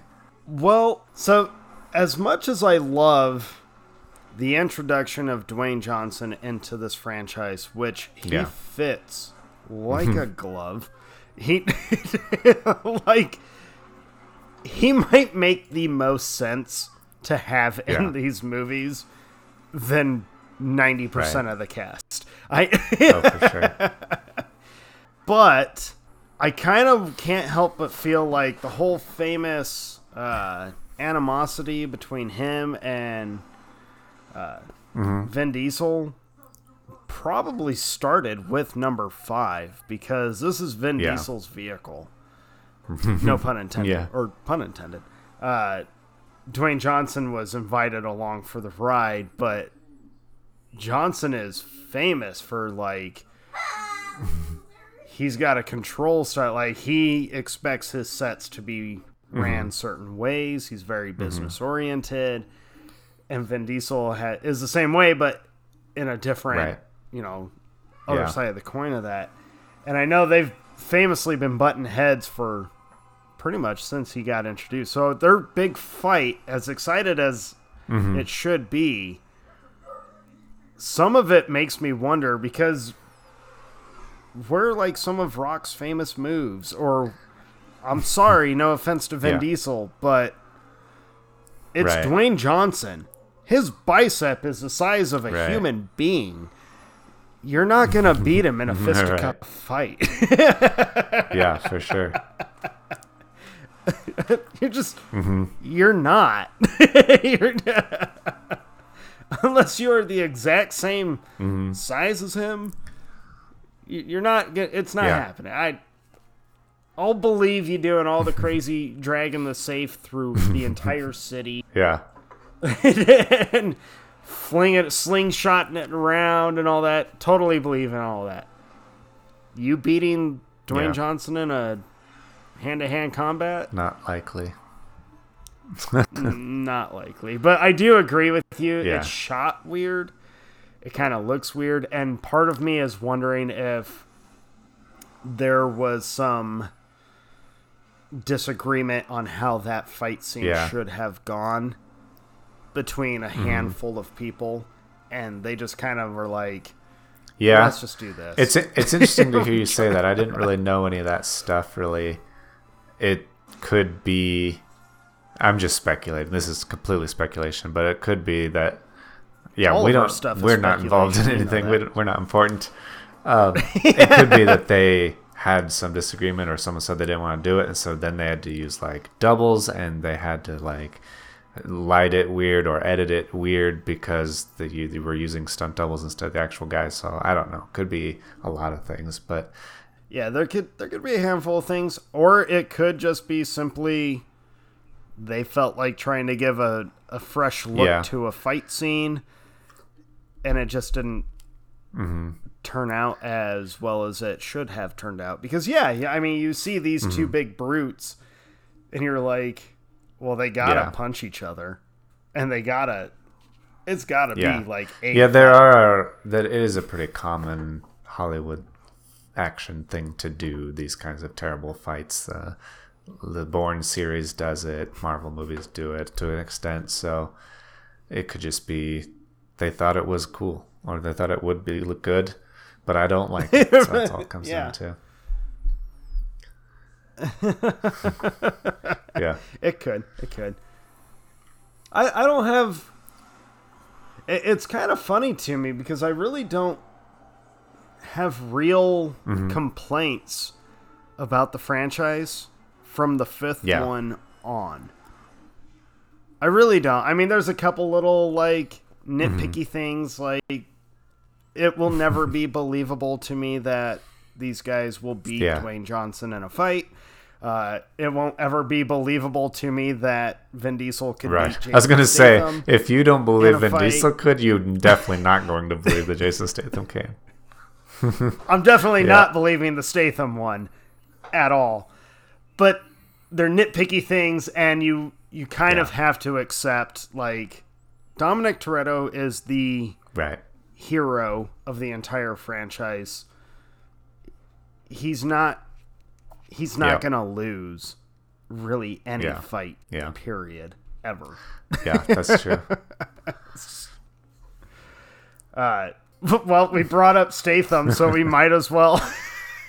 Yeah, it's true. I like how these movies start rolling into each other. Like, we've gotten, after 2 and 3, which are so weirdly abrupt or different, now they're just like 5 starts where 4 ended, 6 starts where 5 ended. It's like we're on a roll now, and I like how it does that. There's some good flow to it, and you start getting real villains that are generic, but pretty much every movie villain tends to be fairly generic, especially in a big action set piece. But Luke Evans shows up as Owen Shaw in the sixth one. And this is where things kind of get a little odd, where now Dominic Toretto's team is like being called into action officially. Hey, help me track this guy down, take him down. Yeah, they have like a particular set of also... skills. yeah. You almost expect Liam Neeson to do the voiceover for it. Oh crap! I got out of IMDb and now I got to get back into it, but I lost my. It's also the names of these movies don't make any sense. Is the problem? So Fast and Furious 6, you're like, okay, that makes sense to me. It's if you feel like it went from Fast and Furious to Fast 5 to Fast and Furious 6. Let's just stick with numbers. Fast and Furious 7 should be next, but it's not. But yeah, Fast and Furious 6 is like the most normally named one to me. Right. But this is also the one where the oddity in the triangle shows up. Where out of the blue decision to be like, you thought Letty was dead. JK. I'm pretty sure I remember that being in the trailer though. Like it was, yeah. So it wasn't like a big reveal. That would have been a cool reveal to have, but everybody knows. Oh no, Letty's back now, and they just gave it away at the very beginning. Right. But not only is she back, but she's working for the bad guys now. Yeah. She's back and she's bad, and we don't know why until you find out that she lost her memory, and the whole crew is like trying to get her back. Fight her, but get her back. Dom's convinced that he'll be able to bring her back into the family, but that's when the oddity with the writing with the character of Elena comes into play. Yeah, because her and Dom are like a full-fledged item now. Right. Yeah, they're big time together, like they are in love with each other. And then Letty shows up and Elena's like, you gotta go after her. In no world. Yeah. I think that we're jumping to the end, but I do like, I guess, how it ends, where I feel like the love triangle could have gotten even more weird, but it's actually kind of sweet the way it ends, where Elena kind of bows out. She knows Letty's Dom's love, like his real love, his first love, his forever love.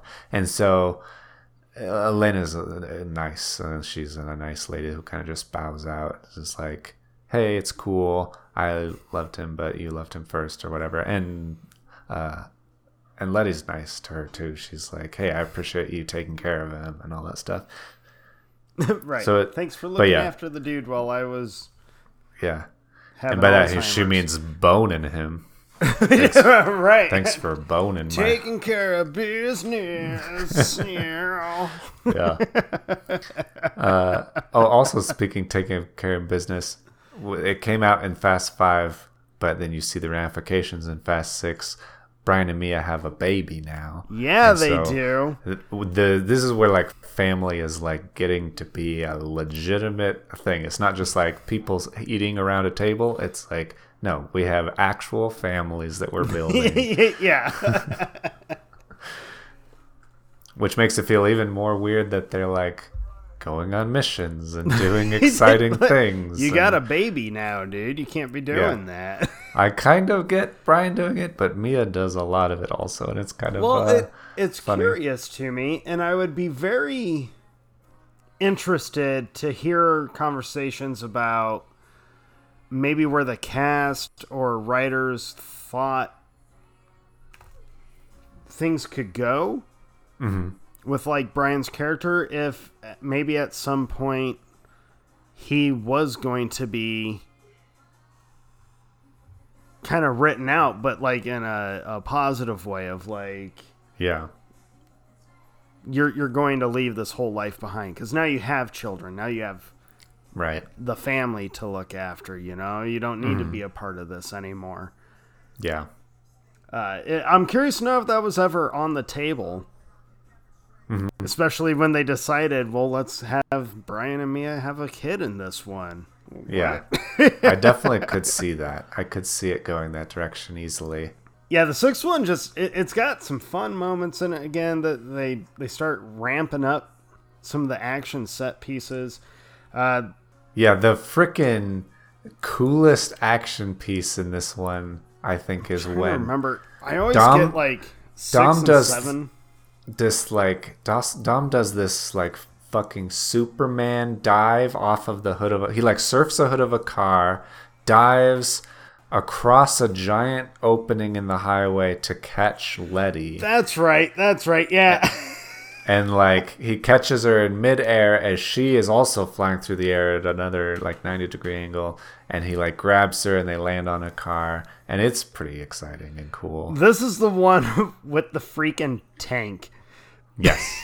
Now we're getting the best thing about like starting around 5, they got into like, okay, enough tuner cars, nobody cares. Let's get it to like cool, like all kinds of cool cars, every kind of car you can think of, and also jeeps and tanks and submarines. And airplanes. And, yeah, whatever has wheels and an engine. Like, let's do it. You know what? If the word vehicle is associated with it, yeah, let's use it. I'm waiting for bicycles with like NOS attached to it, you know? Yeah, it has to be a big engine. It'd have to be a really interesting bicycle for sure. True. Yeah, I remember seeing the trailer for this one because they showed like Letty comes back and they showed the tank, and I remember not having the context for Letty. Yeah. But you see a tank blow up out of the back of a truck, and you're like, what? And this is probably my favorite Roman moment. Yeah. Because he has that moment of like, it's a tank! like, that might not be acting. That might be Tyrese Gibson being like, no, that's my reaction to what we're doing now. Oh, yeah, for sure. Yeah, and I like... So, the sixth one is basically setting up Shaw's crew. And Shaw is this guy who... It ties back to the fourth one, I guess, where Brian goes back and talks to the Braga or whatever that guy that they arrested in the fourth one is. He gets information from him.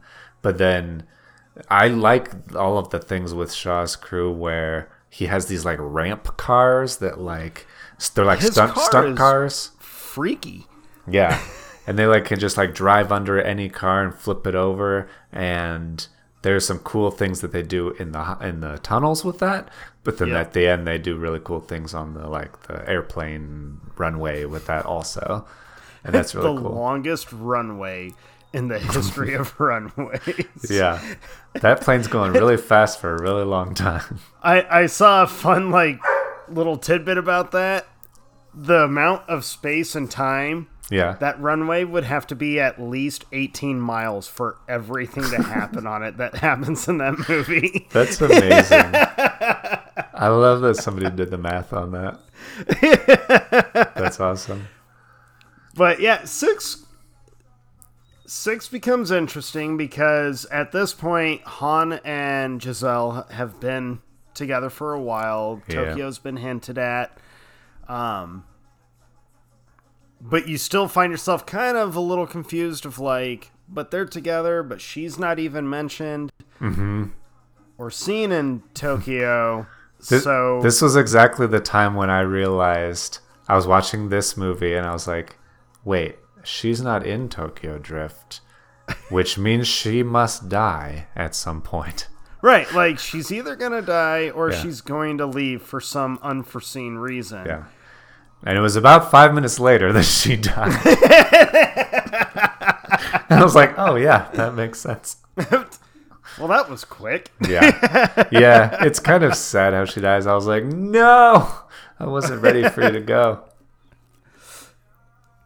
Yeah, I thought the character of Owen Shaw, I thought he was a cool villain to bring up where he's very formidable with his driving skills, with him just Yeah. the style of villain that he went for. He's playful. He's very confident. His planning, especially. Yeah, I thought he was a cool villain to include into the franchise, and it was fun how they continued ish with that. But I also like his the members of his crew. They're kind of like a bizarro version of Dom's crew, where they're like, well, they even bring that up. Like, it's like a whole this part. is us, guys. It's pretty funny, especially when they get to the point of like each person, each member, I guess, kind of ends up fighting their counterpart in the opposite crew, and you have Hobbs fighting like White Hobbs, who's this guy who's somehow bigger than Dwayne Johnson. I don't know how that's possible, but there's this massive Jack guy who Dwayne Johnson obviously beats very handily. It's awesome. I like the fights in this movie. Yeah, I really like a lot of the action. I like that they ramp up the kind of sense of urgency for like Hobbs. Yeah. And for Dom's crew in this one, where they understand now they've got someone around who's like, he doesn't really follow any kind of rule or code of conduct. He's a full villain, unlike what they've kind of encountered before. Now and it's a full crew of these villains. Yeah. And but yeah, that car that he drives is it's like a jacked up rampy version of a Formula One almost. Yeah, very low to the ground. How do you even try to drive that? I groan and creak getting out of my own car, which is like You're obviously not an action superstar. Right. I would not do well with the stuff of getting out of the car. My knees would just start cracking and be like, oh, I guess I'm staying right here for the rest of time. Yeah, absolutely. The other, I guess, crazy thing that happens. So Hobbs has his like crew of cops or DA or whatever special agency he belongs to. And one of them, the main one that he's like having help him out, she's like a super big badass. What's her name? Carano? Gina Carano? Gina Carano. Yeah, she's awesome, but then like double crosses him. Right, which ends up being kind of a weird character moment for me with Hobbs. Yeah. Because he's so on top of everything. His knowledge is massive. He's not really shocked by a whole lot. Yeah. Nothing really gets past him. But he has a double agent on it that's working directly with him. I have always felt it doesn't quite fit the character completely. Yeah. I feel like he would have known pretty early on. Yeah. Yeah, it's kind of one of those shocking moments just for shocking's sake, I guess, where Shaw's like, are you coming? And you're like, oh, he's talking to Letty. And then she's like, no, obviously I'm not coming. I'm with this crew now. And then, Gina Carano's like, he's not even talking to you. He's talking to me. Ha, ha, ha. And everybody's like, what? And it's a big surprise. Exactly like that with the head and everything. Yeah, that was talking to me. Verbatim exactly what happened. Yeah, it was. It was like watching the movie all over again. But you also so Michelle Rodriguez has always been an actress that has had kind of the badass persona. Yeah. And you find you keep seeing her behind the wheel of a car throughout these movies. I like watching her in fight scenes where she gets to actually throw down. Right. And it's kind of fun watching her. She does it with Gina Carano, and she does it in the next installment. Yeah. With Ronda Rousey, but yeah, I think she's perfect for that. I'm glad they let her do that. It's kind of fun watching her get that due where she gets to be like, hey, I can drive cars really well and crazy fast, but I'm also going to kick this chick's ass. Yeah. So yeah, she's perfect. It's kind of nice seeing her get to do that. I agree. Yeah, so you mentioned we can get into Furious 7. We haven't really talked about how James Wan comes back to direct it, which I thought was interesting. Yeah, we kind of missed...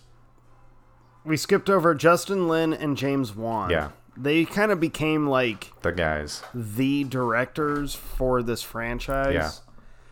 Yeah. James Wan comes back to direct a non-horror film, and he does Furious 7. Yeah. Which, the title... So they're no longer fast. Right. They're just furious. Yeah, it doesn't fit. I don't know what they're doing with these titles. Yeah, I guess that makes sense. They're not going to be furious for a while, because then that's the fate of the Furious next. You mean they're not going to be fast? They're not going to be fast for a while, obviously. Which is actually a lie. So number 7. They're like, we don't just need to be fast. I think that's in the 8th one. But yeah, number 7. I love the opening. This has one of my favorite openings. I knew you were going to talk about that, because I love how these movies like follow each other, obviously. And having seen Hobbs and Shaw, I was like, oh, well, Shaw is Jason Statham.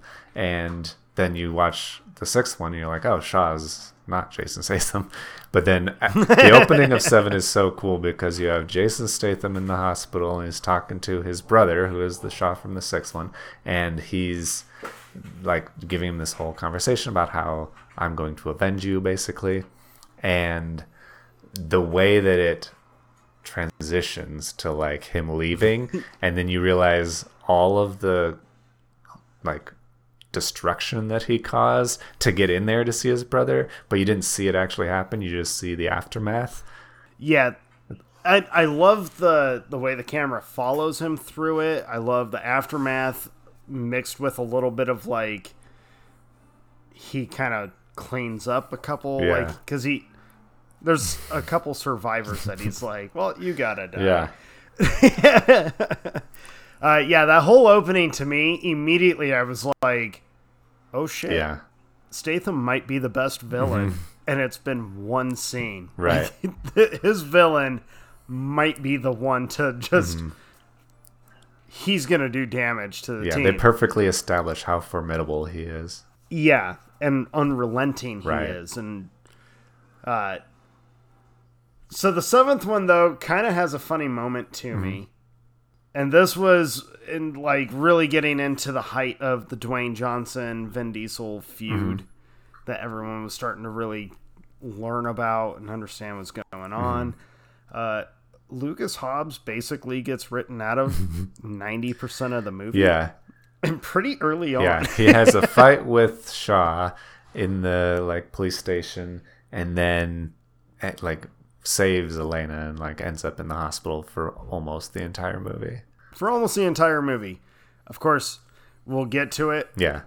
But it's such a like Schwarzenegger style scene to me that I love. The comeback. Yeah, the 7th one, though, I mean, the Statham is another character and actor. Like, his character fits this franchise so well, and Statham fits the franchise equally as well as, like, Dwayne Johnson does, where they just... Why didn't we have these guys in the franchise earlier? They're just... Right. Yeah, they fit this world. They're ridiculous, huge action pieces. I love that Statham's martial arts, which he always includes, but I know, like, you're a big fan of the Transporter. He throws in some Transporter style moves. Yeah. That even for me, I was like, oh, yeah. Yeah, he's a very great physical action star. Yeah.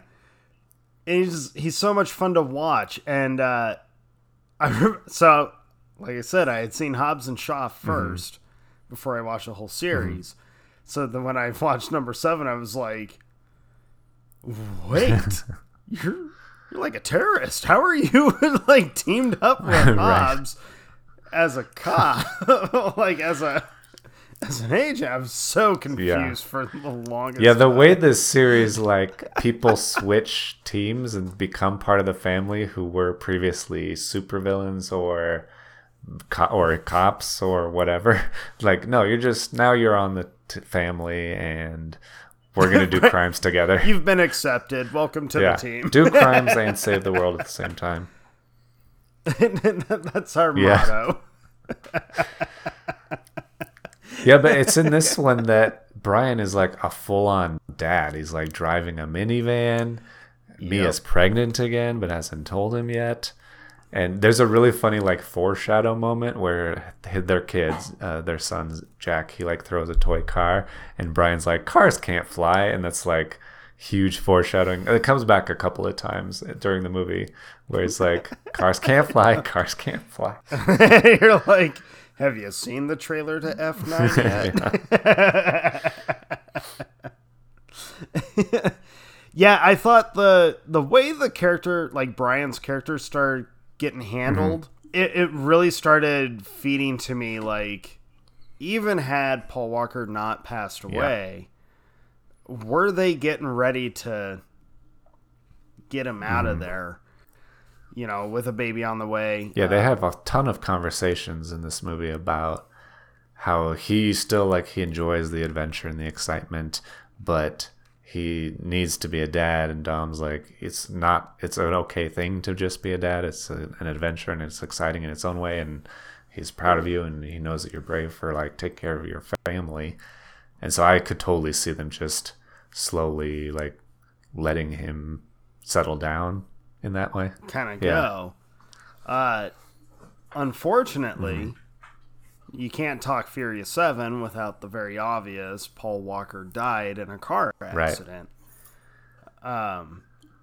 Before they finished shooting the film. Very unfortunate, very timely. So he died like... Yeah. So most of the body double, most of the CGI versions of him actually works pretty well. It looks pretty good. There are a couple shots, though, that I'm bummed they didn't turn out as good as others, and one of them's in the actual, like, conclusion of the film. But knowing that he passed away, knowing, like, the whole tone of the movie feels very different, knowing that he passed away during filming. I found myself really kind of like focusing on that of like, oh shit, like this movie is like kind of a farewell to him. It really 100% is. I obviously knew that he had died. I didn't know like at what point during filming, so I didn't know how much he was able to finish or how much was like edited around or CG or whatever. I didn't notice like anything really out of the blue. Like it didn't take me out of the movie at all, but it was in my mind as I was watching it. I was kind of waiting to see what happened with that. And yeah, it's interesting. The very end is very obviously a tribute of like kind of a walk down memory lane from the very beginning of all these different movies and how it has voiceover by Vin Diesel, who has that great deep voiceover voice. It kind of hits you in a different way knowing that it's like real. It feels very, it doesn't feel like it's part of the movie. It genuinely feels like that whole cast was actually saying kind of their goodbyes. But to not get too much into the sappy part of Furious 7, they drive a car through 3 skyscrapers. In Abu Dhabi. It's really awesome, honestly. It is. I love Statham's just, the dude is always there and always destroying something. And I thought that made the movie very entertaining to me. Was now they're not like driving fast just because it's what they do or going after something. They're actually trying to run almost the entire to survive. movie. Yeah, to survive. yeah. It's kind of. I had the similar feeling with this movie that I did with Fast Five, which is that villain is very formidable. He's hunting you. He's everywhere that you're going to be. He's like steps ahead of you. Yeah, it's very exciting. I like that a lot. Yeah, and it's fun. Of course, then you come up to okay. Furious 7 has probably the biggest you have to suspend any shred of belief in reality because it has one quick moment. Every time I watch it, I'm like, it might be the most cringe part of the whole franchise for me. And it's during Vin Diesel and Jason Statham's second fight, the big one, on top of the parking garage. So the parking garage is like been blown up, all the structure's starting to crumble. And Vin Diesel has that quick one-liner of like, the thing about street fights, the street always wins. And he stomps on the concrete and it collapses the whole fucking thing. Yeah, that happened. Vin Diesel's a big dude. He looks tough. Have you ever stomped on like concrete? Even if it's damaged already. They did it for the line, Dustin. They just needed to do it. I know they did it for the line, but it's the once I'll watch the whole series, and as soon as he says it, I'm like, oh god. And then he stomps, and I'm like, all right, let it crumble, and then okay, we're past it, we're moving on. But that scene, every time I watch it, I'm like, I just that quick scene, like, god damn it. Whose brilliant idea was that one line? Yeah, they do another thing kind of like that where, and it's a callback to the very beginning of the movie where the first meeting between Dom and Shaw is they drive their cars at each other in a chicken thing, and neither of them swerve, and they crash right into each other, and then they get out, and Dom's ready to like throw down with his fists, and Shaw pulls out a gun. He's like, he thought this was a street fight or whatever. And then they do that again, the exact same thing, except Dom like beats his cars obviously better and like flips him over and stuff. And then he like kind of like his car on mounts him in a way. Shaw's. And then and then they both get out, and they're about to do the same thing, and Dom brings a gun this time. He's prepared, and he says, you thought this would be a street fight, does the same thing. But then he puts the gun away, and he pulls out like these two giant wrenches, the biggest wrenches I've ever seen in my life, and he says, you're goddamn right, it's a street fight. I think that's kind of better, but it's still on the same vein as the stomping on the concrete thing. Yeah, right. You know, but they're doing it. Doesn't they're stomp doing it just the for the line and shatters it. Yeah, and Statham pulls off like busted chunks of the body from his it's car. Like aluminum body. I'm like, what the heck? No, that's not gonna work. And they proceed to beat each other with them. It's a fun fight sequence. It really is a fun fight. Again, in no realm of universe, like nothing. Sorry, Diesel. Statham wins that fight every time. Yeah. 7 is such an awesome entry. It might be one of the best, maybe second best, one of the top couple, because I remember there are several like butt puckering action moments. But I think both the ones that come to mind, the ones that I wrote down, are the ones that happened during they have to go and get this hacker Ramsey in the bus. And that one of them is when they're like driving down the hill, and that one like villain's car flies through the air, and there's that like spike tree, and it like is going towards it. I'm like, oh yeah. God. And then The other one is when Brian's on the bus and he's like trying to get off and run as it's sliding off. I was like, that's a cool scene. Yeah. It's a cool shot, and how Letty like perfectly times it to fishtail her car as he can grab the like the back end of it. That's cool. I like that. The seventh one has a lot of fun parts. The whole getting Ramsey sequence is fantastic, and I get excited because of one actor that Tyrese. you know and I know.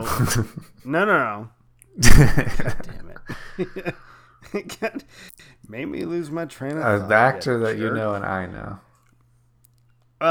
Tony Jaa, Yeah. or Jaa, shows up in this as a henchman. He's only in it for a few scenes, but he is a blast to watch. He's a lot of fun. And I was like, I mean, had his character not found the bottom of a shaft, he could have been a fun reoccurring henchman villain style character. But I got excited when I saw him because I was like, oh, I'm guaranteed some crazy martial arts stunt work right now. And sure enough, you get that all within the confines of like the bus thing. I like that a lot. There are a couple of really, I guess not all recurring, but there are some big introductions of characters in 7. So obviously, you mentioned already kind of Ronda Rousey. She's the guard or like a bodyguard of the sheik or prince or whoever.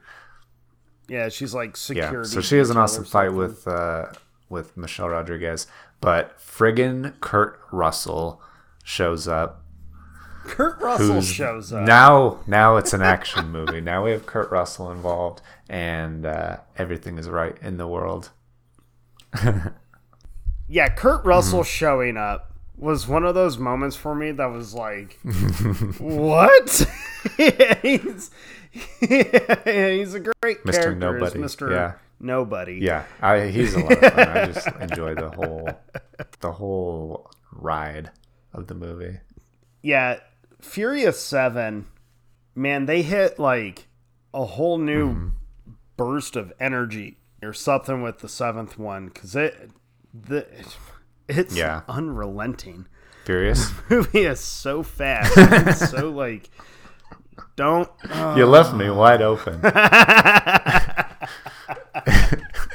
I know. I said it so fast, and my brain went, nope, you did not want to say that. God damn it. Yeah. I set you up way too easy for that one. But yeah, the 7th one, I mean, it's right from the get-go. It just never slows down. It's a genuine, like, this is a popcorn movie from start to finish. I mean, it's important from a story perspective for all these people we care about and love. Christy's outside looking at me. Because you learn that Letty gets her memory back, and she remembers that her and Dom had gotten married way back in episode 4 or whatever you call it. It's about damn time. And it's a really good one. And I don't know how much of that is James Wan coming back, bringing that energy to direct, or if they just were ready for it. But it's awesome.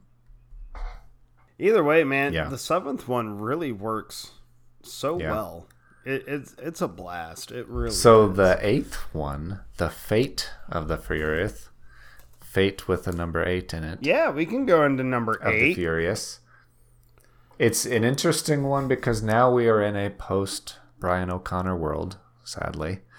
And so I like how they handle it. I like that they didn't kill off his character. Now he's just Brian and Mia are raising their kids, being parents off screen, and they just kind of mention once or twice, no, don't call Brian, let him be a dad, we're going to take care of it. Yeah, I really like that too, of just very quickly, very simply just saying, no, they're not part of this anymore. You don't even... I thought that was really cool. I was very curious to know if they were going to kill Brian. I do have questions going into the 9th installment because Mia is back. That So will be I'm weird. very curious. I think to it's know what's also going on weird there. I guess getting we'll ahead find of out ourselves. when it comes out. Dom has a kid and he names it Brian. That's okay. And I'm like, that's kind of weird to do if Brian's alive. Yeah. You're going to go to family dinners and say, hey, Brian. No, not you, Brian, the other Brian. I mean, That's you could weird. do that. There's It's an plenty annoying of people that thing name to their do. kids after, like, Assholes do that. wow. Wow. I'm calling you out, Dominic Toretto. I guess I know what name I'm not throwing in the bucket if you ever have kids. That's right. Not while I'm alive. If I No, die, you I can was do it saying in you need honor to of name me. your kids after me. If you die, I'll do it in honor of you. God damn it. But if you don't die, which I hope you don't, then it's not going to be named after you. I'm just gonna, you know what? I'll text Christy. Okay. That's right. I'll bypass you. That's true. I'll talk to the actual decision maker of your household. I was going to say, you've learned that I actually have no say and I do a lot of talking, but not an actual lot of deciding. Yeah, the 8th one. Yeah. Oh my God. Once again, you're like, holy shit. Yeah. Of course, I mentioned it earlier, either right before we started recording or right as. We've seen Charlize Theron put on some interesting looks throughout her career. Yeah, 100%.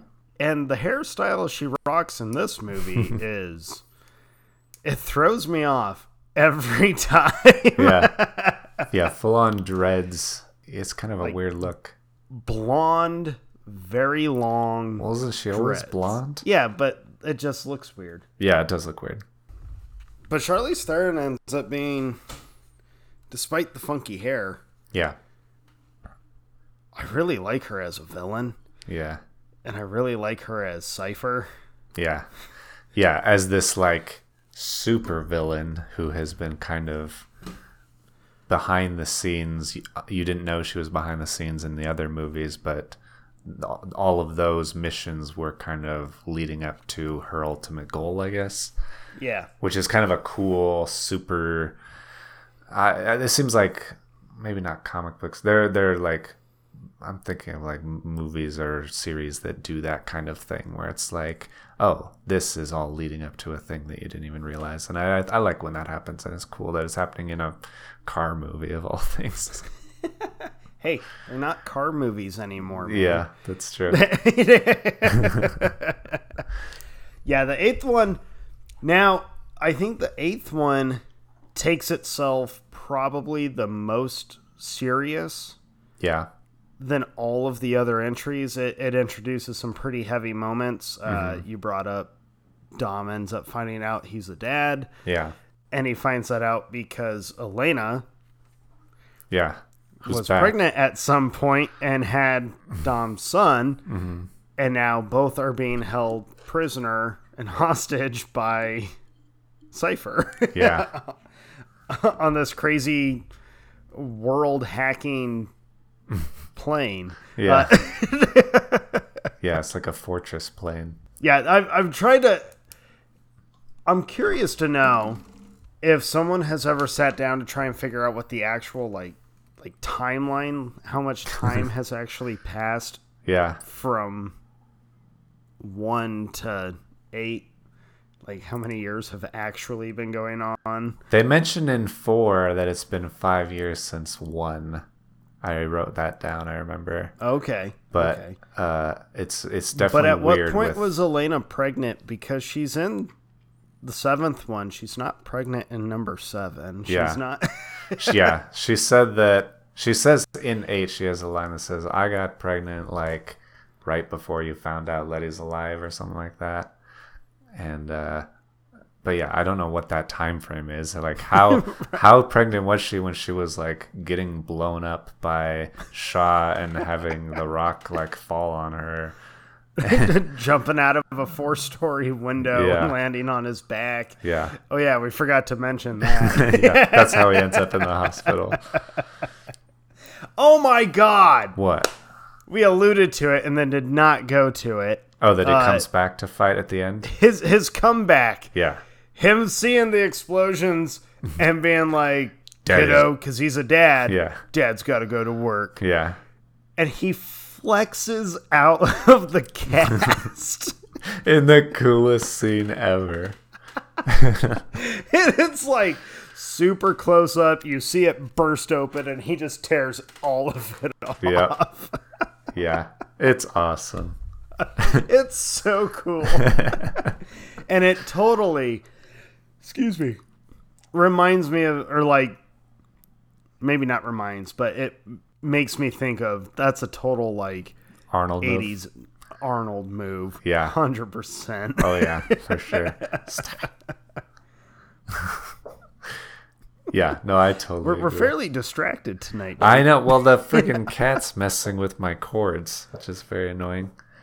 But the biggest deal in Fate is Dom now goes bad, or he turns against his team. Charlize Theron convinces him, because his daughter and Elena are hostages, to go to work for her son. What did I say? You said daughter. Oh, I was thinking of Elena. I don't know why. Yeah, Elena and his son are hostages, and so now Charlize Theron gets Dom to work for her, and it's so now he's going against his crew. They don't know why. He just all of a sudden, Hobbs calls him up and he's like, "Hey, I have a job for you." He's like, "Yeah, that sounds good," but he's already bad at that point. And then and he betrays the team as they're like leaving their mission. Yeah. At the end of the mission, he just steers into Hobbs, and can you hear that? I can. Wesley's dreaming and wagging his tail on the floor. All I heard was It's like the loudest thump of anybody sleeping I've ever heard. It's all good. Yeah, the idea of the team having to go after their leader. Yeah. It kind of like they had to go after Letty. Mm-hmm. It was not surprising to me that they would have to go after Dom. Yeah. I do remember being fairly confused by the trailer that he was a bad guy all of a sudden because it didn't fit any narrative Right. ever.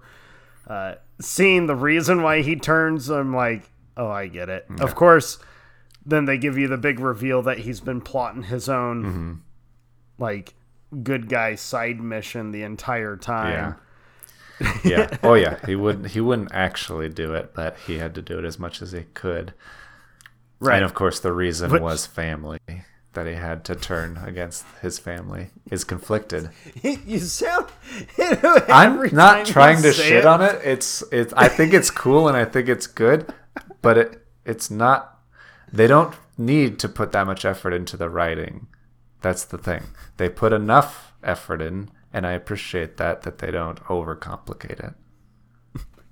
They keep the themes, and it works, and I appreciate it. Yeah, I don't think there's one installment, well, Tokyo Drift, where they don't mention family. Yeah. They gotta be family. This is a family. At the end of Tokyo Drift, Dom shows up and says Han was family. Oh, shit. Yep, you're right. All right, never mind. Yeah. So it is funny to me because every time you keep saying it, you sound a little more resentful about it every time. It's family. It's not. Yeah, I know what you're saying. But I get what you're saying. It almost the writing when every time they mention it, especially if you marathon the whole series, you're like, we get it.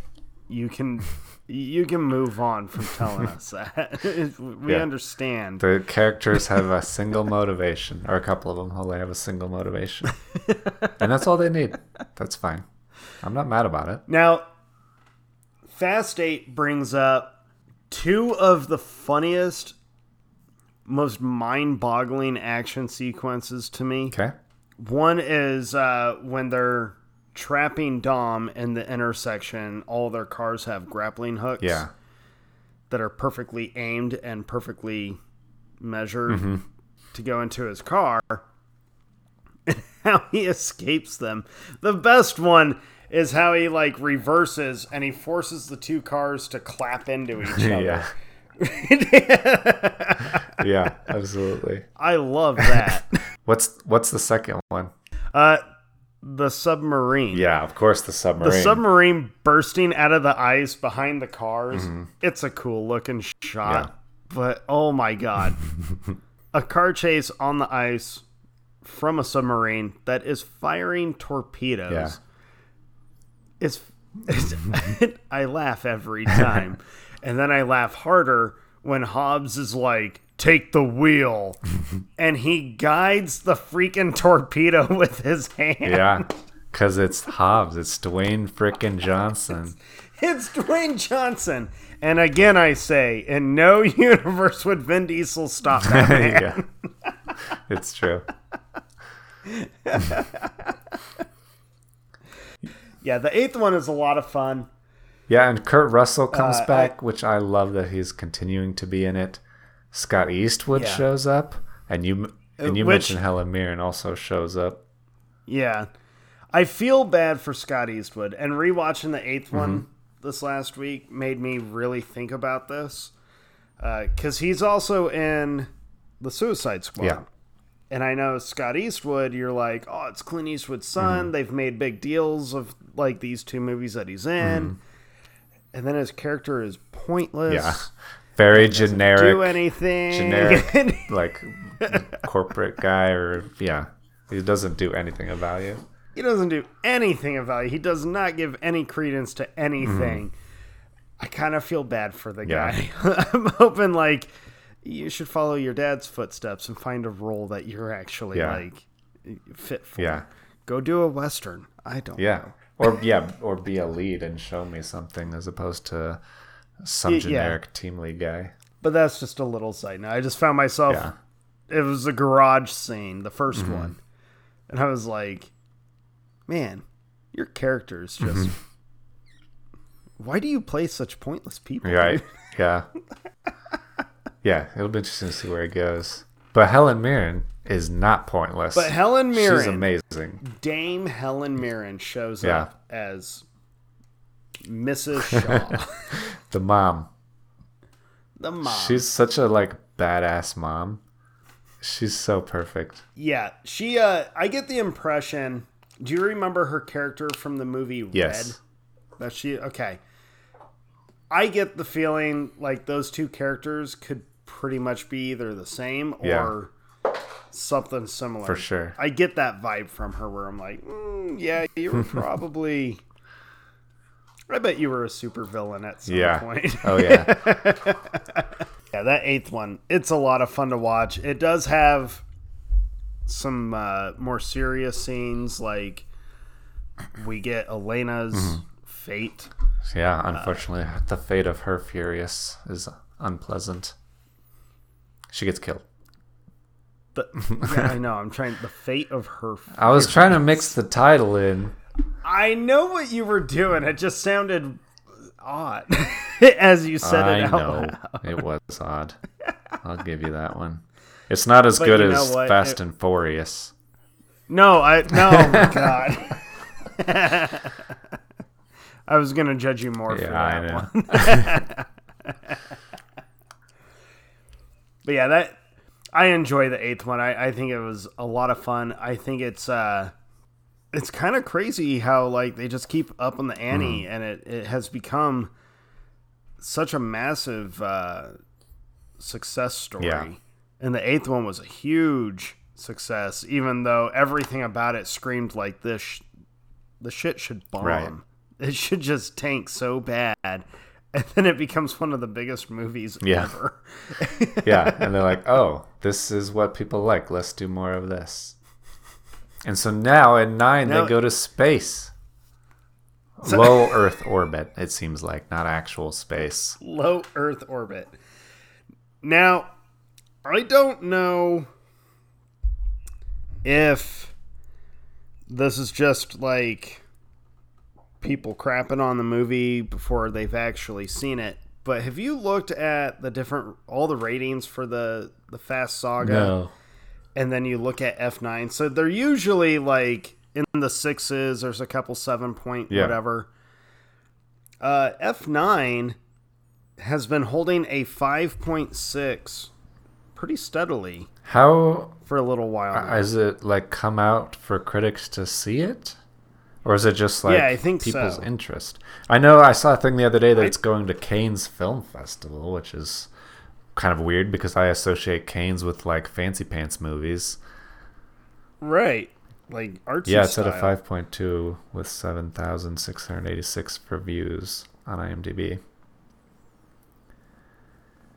That's interesting. So I'm curious to know what is happening Yeah. here, and if it's more of just like stupid people just judging it for the sake of Yeah. judging it. I don't know.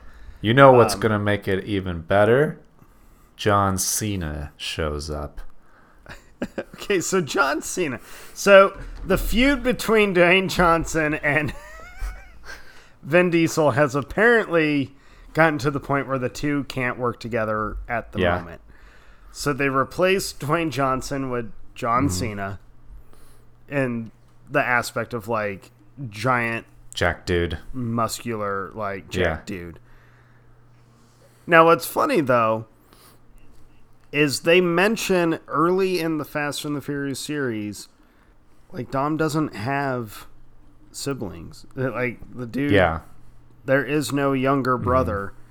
And then John Cena shows up and he's I'm like, your younger brother. I'm your younger brother. Yeah, exactly. So I'm a little worried about like, how are they going to do the writing for that? Yeah. How are they going to, is he a secret younger brother, adopted? Half Who knows? brother. Half brother, Could be. a quarter brother. But Cypher's coming back, so I'm excited to see her. Yeah. Even though she's rocking like a 90s elementary school boy's bowl cut in this one. Yeah, she's... I don't know. Charlize Theron must have it in her contract that she can't have a normal look. Ever. Right? She's like, you know what? We need to do something different right now. Yeah. But I think it's cool that like it looks like everyone, obviously minus Paul Walker, is Right. back. Yeah. Very Even curious. Lucas Black, Sean, and Shad Moss Twinkie from Drift are on the cast list. Han is on the cast list. Han is coming back, which Yeah. I'm like, so we get the two twists that are obviously going to be in the movie in the trailer, which is John Cena's the younger brother and Han is alive, even though we watched him blow up Yeah.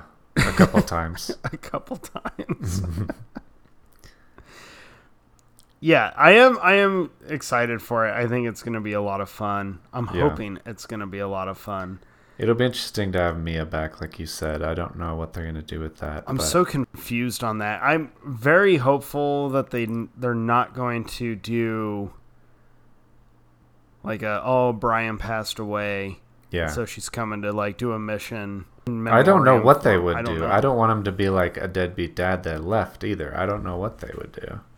I don't think they would do that. I honestly I don't don't either. think Vin Diesel would let the writers do that to that character. Yeah, I would hope not. But yeah, so I'm curious to see what this movie's going to be like. I Yeah. think the rockets on the cars is hilarious. I think the cars going into low orbit atmosphere is Yeah. even funnier. Yeah. I'm excited for Fast 10 already because based on previous movies, it's pretty much guaranteed that even if Jacob Toretto, John Cena's character, is like against them and they're fighting in this movie, they're gonna join up and be That means they're going family. to team up for the finale. And so then it'll be the three siblings, Mia and Dom and Jacob, and they're gonna be in the. It's gonna be great. it's going to be great. Yeah, it's gonna be called you just- Fast 10. Family is Furious. Something like that. Why? Furious Family 10. Yeah. Fast and Family 10. Now, I think 10, that's supposed to be like the actual conclusion. Is it? Probably. I think so. I think Vin Diesel had said it was either after, well, it had to have been after the 7th one. He had said they were going to do 3 more, and that would be it. Okay. Or maybe he said that after the 8th, in which case 11 will be. But who knows? Yeah. Who knows what they're going to do? Well, that also doesn't mean much because they could easily just keep going as long as they want. And yeah, but everyone's getting real old, so it's going to start not working all they're going to be in like you know? golf carts in like the old folks community, retirement community.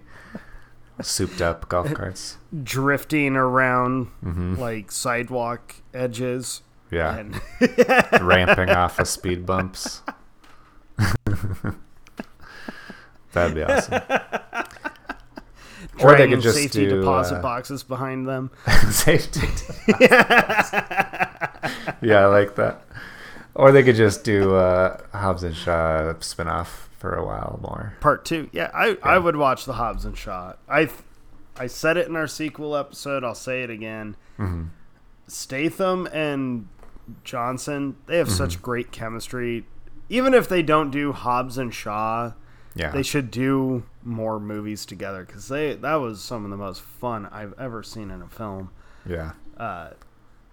But yeah, I'm excited for where this franchise is going to go. It's weird to say it. Yeah.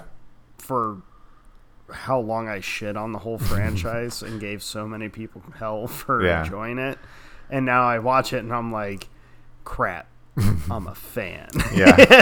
It's definitely a weird thing to realize that I'm a big fan of all of these movies. Like I may comment on how some of the writing is nonsensical, but it doesn't have to be, and I don't really care. And I will stand firm on this is the franchise. It is the most ridiculous franchise. It never should have been a franchise. But instead of never should have been this successful, so far it has made $5.9 billion. That's crazy. I'm like, what? Yeah. A movie that started off with close-up shifting and obnoxious sounding cars doing street racing. Mm-hmm. They tapped into something. Yeah. I don't know what. It's a perfect example of course correcting and staying alive, because they could have easily killed it if they stuck to what they thought it was. Yeah. And then they changed it to what it should be, what people wanted it to be, I guess. It's crazy. Yeah, it's so I wrote a little note. So Fast 7, and I have to think that Paul Walker's death really fed into this because more people wanted to go and see kind of his farewell. Yeah. But it was the first of the whole series to hit $1 billion at the box office. Crazy. And it surpassed Avatar as the fastest movie to gross $1 billion. The fastest movie, you say? Yeah. That's amazing. I can't. It furiously blew past Avatar. That's amazing. Yeah, it's great. Like, and I imagine even if F9 ends up not being like a critical hit or whatever, I can't help but feel it's gonna make so much money. Oh yeah. It's like a snowball that started and it's just on its collision course with everything, and it's unstoppable. But man, this series, it was so fun, like being able to just watch them all in a row.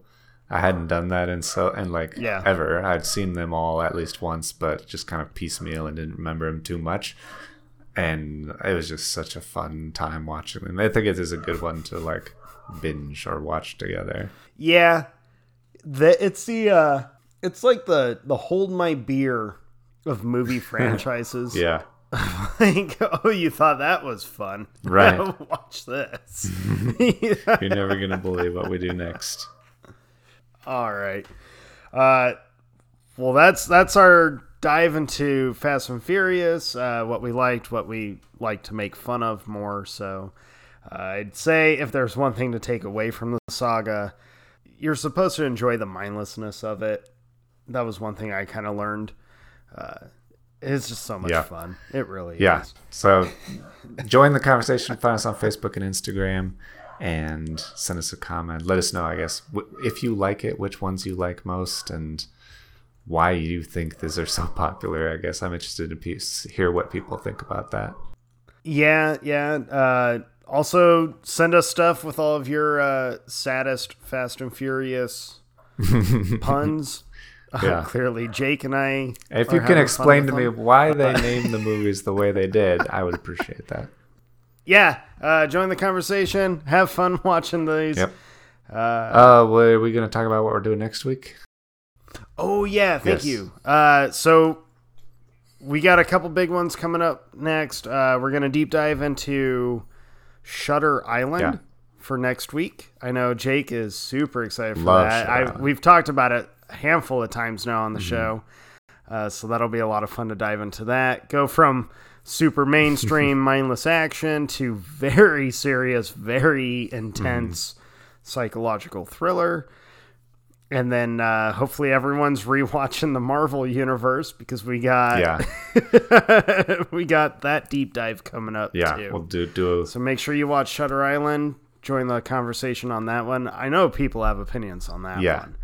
Yeah, it's one that is especially interesting because there are opinions because it can go a couple different ways if you really want it to. Yep. And it's open to interpretation, so we want to interpret it, at least for our perspectives. Yeah, I know we're both very curious to know how we interpret that film. My interpretation has changed over time, which I think is even more interesting. Yeah. So that's it. Yep. That's our show. All right. Thanks, everybody. Right? Yeah, I got nothing. All right. See ya. See ya.